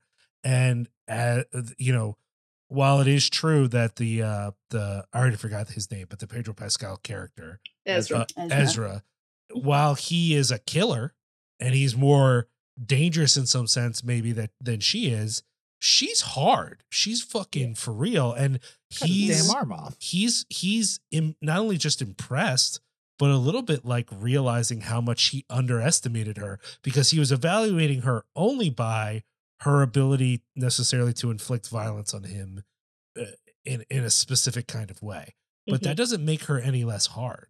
She has been made like a diamond in this environment, and that makes sense to me. Yeah. Something else I think that's really stands out with this movie, because they stuck to, obviously besides the night scenes, natural lighting with this. If you'll notice, their helmets and the fact that they wear them the entire time, pretty much, their helmets have more reflections than you're used to seeing, in a sci-fi movie that has space helmets. Because of the natural lighting, because they're not kind of blasting lights to get rid of the reflections. So the directors have talked about kind of the fact that they had to deal with that on set. If they have like 20, 30 people kind of behind and everything, everyone would have to duck out of the frame. So that way they wouldn't get reflections on the helmets, because they still wanted to be able to keep that natural look. And they used minimal ADR in this. So they recorded the dialogue with mics in the helmets. So that's why it sounds like it does, which I think is like why it really sounds cool. all breathy, huh? Yeah, it's cool that they did it like that. They really, I don't know, like you can tell just like all of the like the thought process and the work that went into this movie, and I think that that's what impresses me the most with it. It's definitely evidence of like that being the thing, like that passion to delve into the minutia of the world that you're building is what separates a good movie from a bad movie, right? Like this movie to me is masterful. Like I loved it, loved it. And it's because of those attentions to details and stuff like this. It's also a reminder for me that this inclination people have with properties like this to, by properties like this, I guess I mean things that are set in another world or another reality or a different space and time, to say, you know what people need is all the fucking details that we can come up with. They need to know now that isn't to say that, I guess you would call that world building.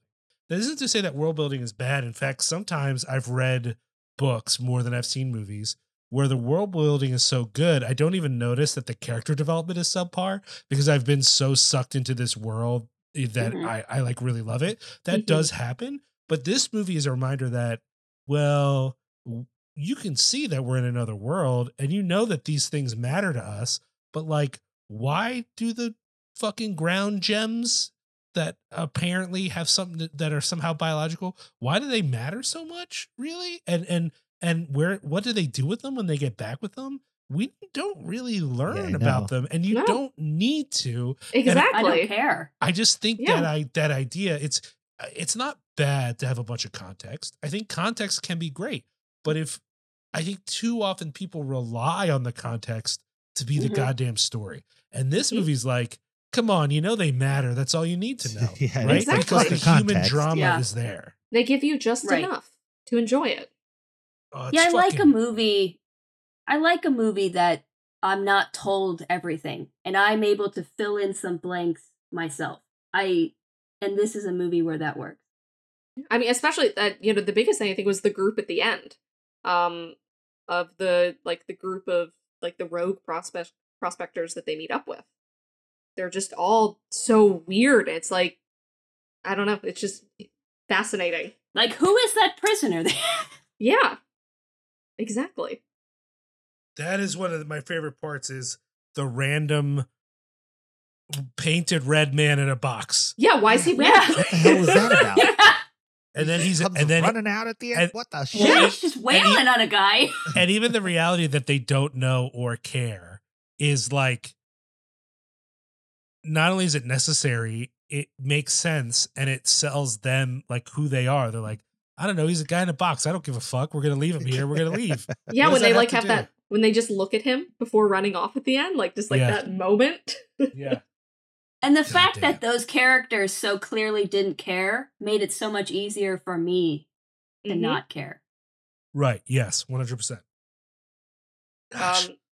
This is a random thing, but I will say, I don't know why I love this little detail so much.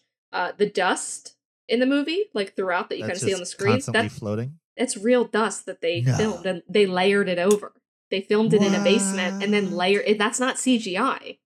Yeah, I was just like, yo, this is like a filter, right? No, they just put this on, like switch the on. I love that. They filmed that dust.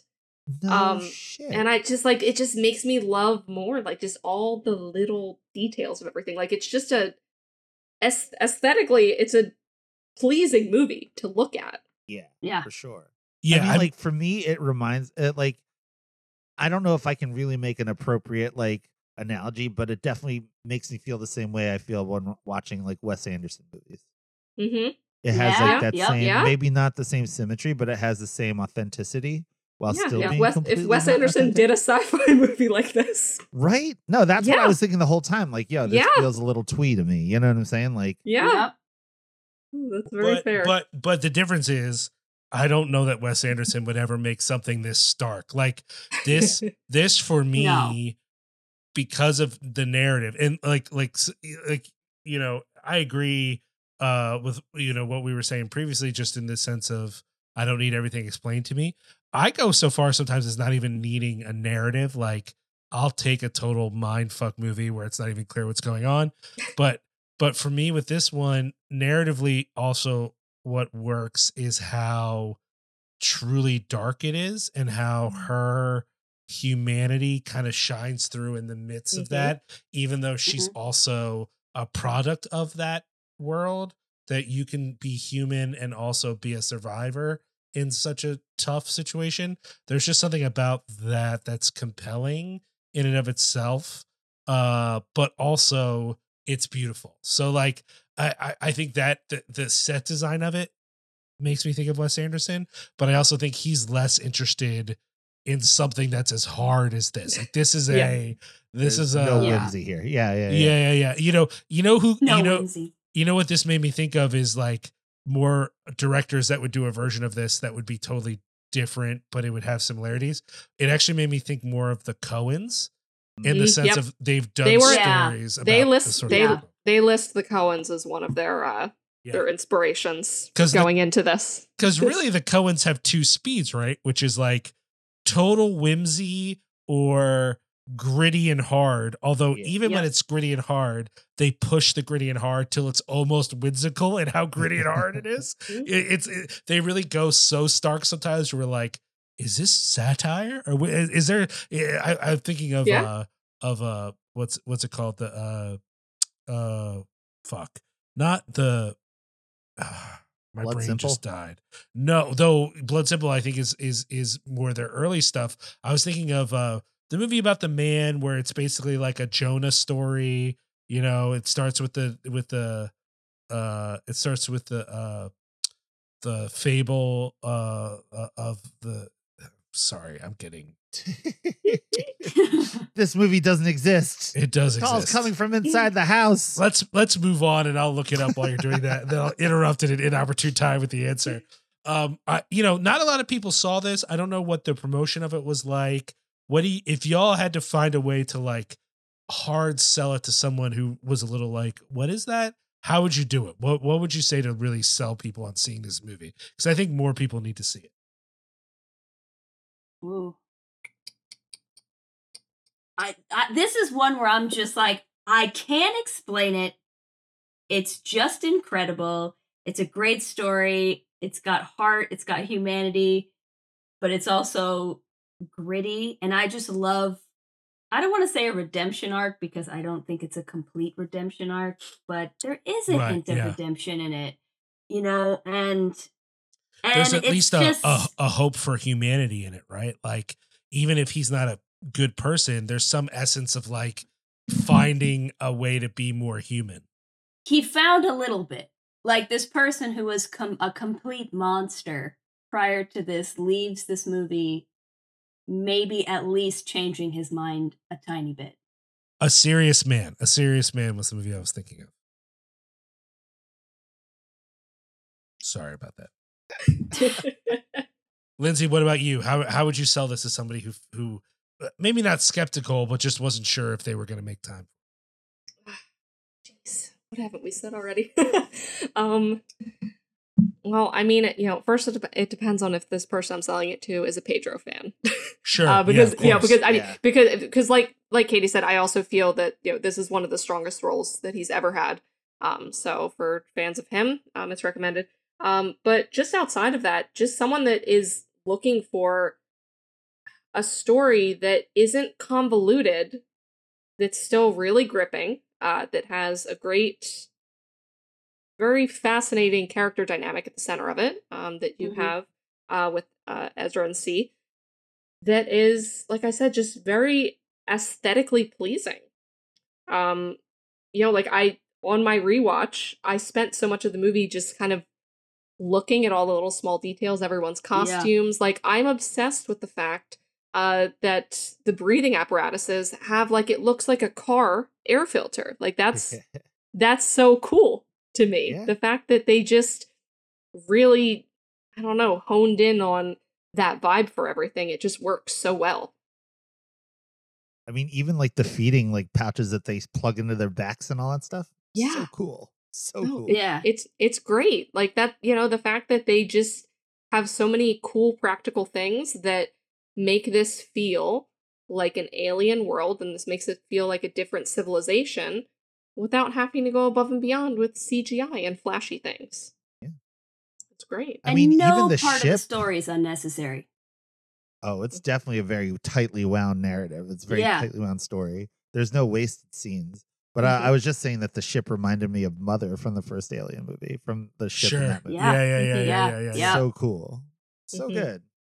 Thank you guys so much for making us watch this movie, by the way, because I loved it. It's like, it's definitely my second favorite Pedro Pascal property at this point. So, or performance. The first being The Unbearable Weight of Massive Talent. So, that was great. So good. Oh, yes. My favorite. So good. I didn't know I had an answer to that question till you said that, Josh. And I'm like, yes, that is now also my answer to the favorite Pedro Pascal question. Plug in that movie too. Yeah, I mean, I loved it. But something about Ezra is just so disgusting. Yeah. That I just love him. And I love that it tapped into his history of doing Shakespeare on stage. And I think that's partially why he delivers those lines that are really kind of nonsensical. I have the word. Yeah, what's the word? I have the ridiculous word for his dialect. Yeah. It's if I pronounce this wrong, please nobody yell at me. Sesquipedalian loquaciousness. Yeah. Right. Yes. Of but course, I was reading an interview with the director, and he was saying that that is part of what drew Pedro in was seeing that was like the kind of dialogue that he was going to be working with. Yeah, I told Milani he sounded like a space foghorn leghorn. No, I mean that's a character. It felt like a character trope to me from certain kinds of westerns or other period pieces. Mm-hmm. And having that in this sci-fi context made me really happy. Yeah, I mean, not only would I recommend it to fans of sci-fi, especially fans of independent creative sci-fi, I'd also recommend it to fans of westerns, right? Of frontier stories, of nefarious outlaw stories, because that's sort of what's going on here. And I loved all of that. And also that, again, getting back to when we were talking about stuff during Whacking on Track, this movie has heart. It is, there are stark moments. I mean, she does cut his arm off, but there's heart in this thing. And it got me a little bit, that this is the sort of thing. And again, that might not work for some people who are allergic to this kind of, sentimentality. Yeah. Josh, you said twee, which might be a little unfair because I know people who are goddamn allergic to anything twee. But in this household, we celebrate twee. I know you do. But there is a certain, I guess if we're going to say that, right, there is a certain Sigur Rosness to this, right? There is. A certain kind of melancholy What's that is funny is that it's the same strain of melancholy that's in the first Dune, but Denis Villeneuve, right? Like with I don't know, I felt like very similarly with that movie, despite Dune being this huge epic thing, it still has this like central like conceit of loss. Which is what this movie feels like. I'll have to think about that the next time because I am going to rewatch it before the new one Dune comes 2. out. Right. But I didn't get that sense, but I'll have to think about that when I watch it again. But anyways, check out this movie. And I agree with Josh. I'm so glad. I mean, I knew about it, but I hear about movies constantly that I want to watch, and there's only so much time in life. And I don't always make time. And I'm glad that you gave us a reason to make time for this, which is honestly why we have guests, because they force us to consider things that we might not always have considered. Whereas if it's just me and Josh, it's always going to be, what's a movie that makes us feel good? Or what's some movies that we think we should have watched by now that we haven't had a chance to watch? That's usually what we choose. So this is a nice opportunity to try out, both return to something familiar in Rogue One, but then try out something that we might not have had time for otherwise. So I really appreciate y'all making time for us. This is one of our longer episodes, and it's been really fun to have you on. And I'm really glad that you were. This is the opportunity though for people to hear all about Nerds and Beyond, about the stuff that you're doing, and why they should really check it out. So for anyone listening, check out Nerds and Beyond, nerdsandbeyond.com. I think like we kind of touched on earlier, we covered a lot of different pop culture stuff. So check it out. You may find something that you enjoy that we cover, and stick around once we get a little bit more into convention season this year. Yeah. Because we'll have, coverage coming up for that, because we always have staff that hop around to those. Katie and I are aiming to be at New York Comic Con again this year, so we'll be bringing some coverage from that. Yeah, and I will say that we are a completely indie site. Sure, we could use all your support. We don't have any big corporate backers with us. Fully female staff. We are fully female staff, entirely. So, and I wouldn't say that's purposeful. Yeah, it's not.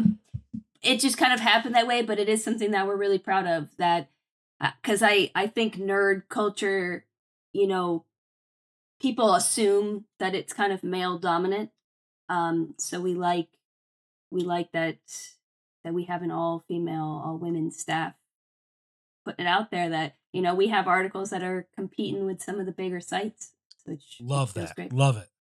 Yeah. I was really impressed when I checked out the site by the variety of stuff that was on there, and an effort. I think, there's nothing wrong with sites that have a certain purview, but I like a site that I think has such a variety of just truly nerd shit on there, and is not interested in sort of saying like, this is what matters and this is what doesn't matter. Right. And when you all were talking about sort of the organizing principle of what you do, it's similar to like Cinepunks.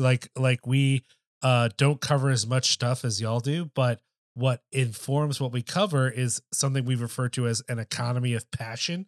When people are like, well, what do you care about? It's like, I'm interested in what you care about. So if you're going to come to me, I'm not going to assign anyone to cover some shit. I'm going to want you to like find the stuff that you are, truly just a weirdo about, and bring that to me. Like, that's what I want, so it's exactly what we do. Yeah. Yeah. I really appreciate that. And I hope people will make time to it. I mean, to be fair, y'all are definitely have a bigger audience than us. So I'm sure the people listening to this are already fans of the site, but for the few, like 20 or so people who don't know about the site, go check it out. I really hope people do, because I really like what you're doing over there. And I loved having you on. Thank you so much for joining us. Thank you for having us. Thank you guys for having us. Yeah. Hopefully you'll come back and be guests again. We can talk about we'll talk about stuff.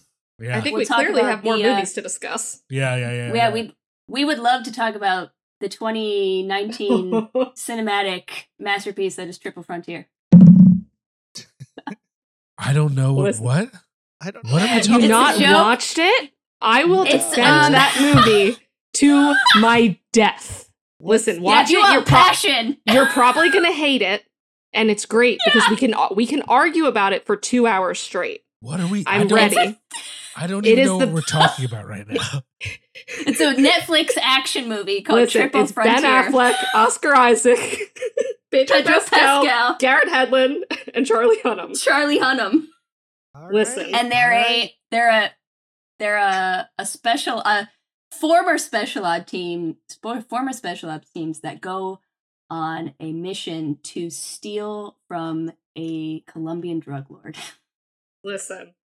Triple Frontier. I'm all in. Cinema. I don't know. Again, I have a Fast and the Furious tattoo, so action doesn't scare me. You know what I'm saying? It's been around. It's one of the most ridiculous movies, but it's one of those, like, it's not a cult classic, but it's a cult classic for Lindsay and I. It's a cult classic in my heart. If we're the cult. It's a cult classic in the fact that a lot of people hate it, but we love it. Yeah. I mean, look, I think having something that you enjoy that other people don't understand why you enjoy it is actually totally cool. It brings me so much joy. I'm definitely gonna make time for it, because that when I hear people like nerd out this hard on something, it really makes me be like, all right, well, I'll give it a chance and we'll see what it is. But as long as you're ready, that if I hate it, I'm definitely gonna let you know. No, we're so ready. I'm ready. We can't talk about it till we record it, though. No, I understand. Yeah. Gotta get this on the record. So then you're coming back on the show to do that episode then. Now, yes. I'm already excited. We're ready. We'll have it be a split. Like, that'll be your choice. And then me and Josh are gonna meet heads on and decide on some utterly ridiculous shit that we love. I love this. And I love really, this. And I really hope that whatever it is drives you crazy. Yes. But I don't know what it's going to be yet. This needs to be a new sub-segment of the show. I love it. Maybe a Patreon exclusive, huh, Liam? I mean, we've definitely counter-programmed against each other before, where it's like, well, you pick something and I pick something, and I'm like, yeah, I picked this because I knew you would like it, and then sometimes he likes it anyway. Yeah, it's true.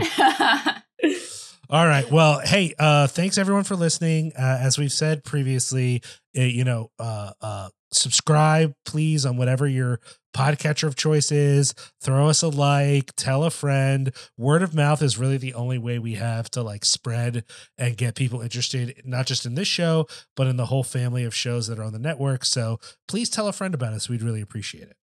And Lindsay and Katie, thank you guys so much for being on our show. You guys are so charming and so much fun to talk to. And I'm really excited that we get to do this again.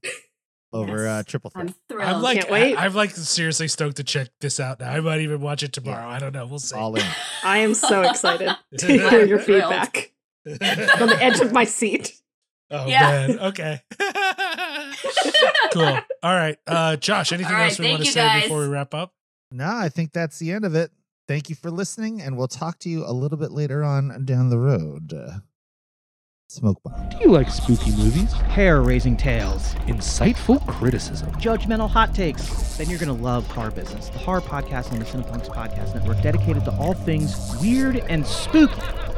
My name is Liam O'Donnell. And I'm Justin Lohr. And every episode, we're going to tear apart your favorite and not-so-favorite horror movies to get to the bottom of what makes these movies great, or maybe not great. Whether it's The Beyond, Prince of Darkness, or Inseminoid, we dive in on a double feature every episode, and then we talk about it. Some of our insights are great, and sometimes we just complain. So if we have to suffer through it, so do you. Horror Business, available anywhere you find fine podcast products.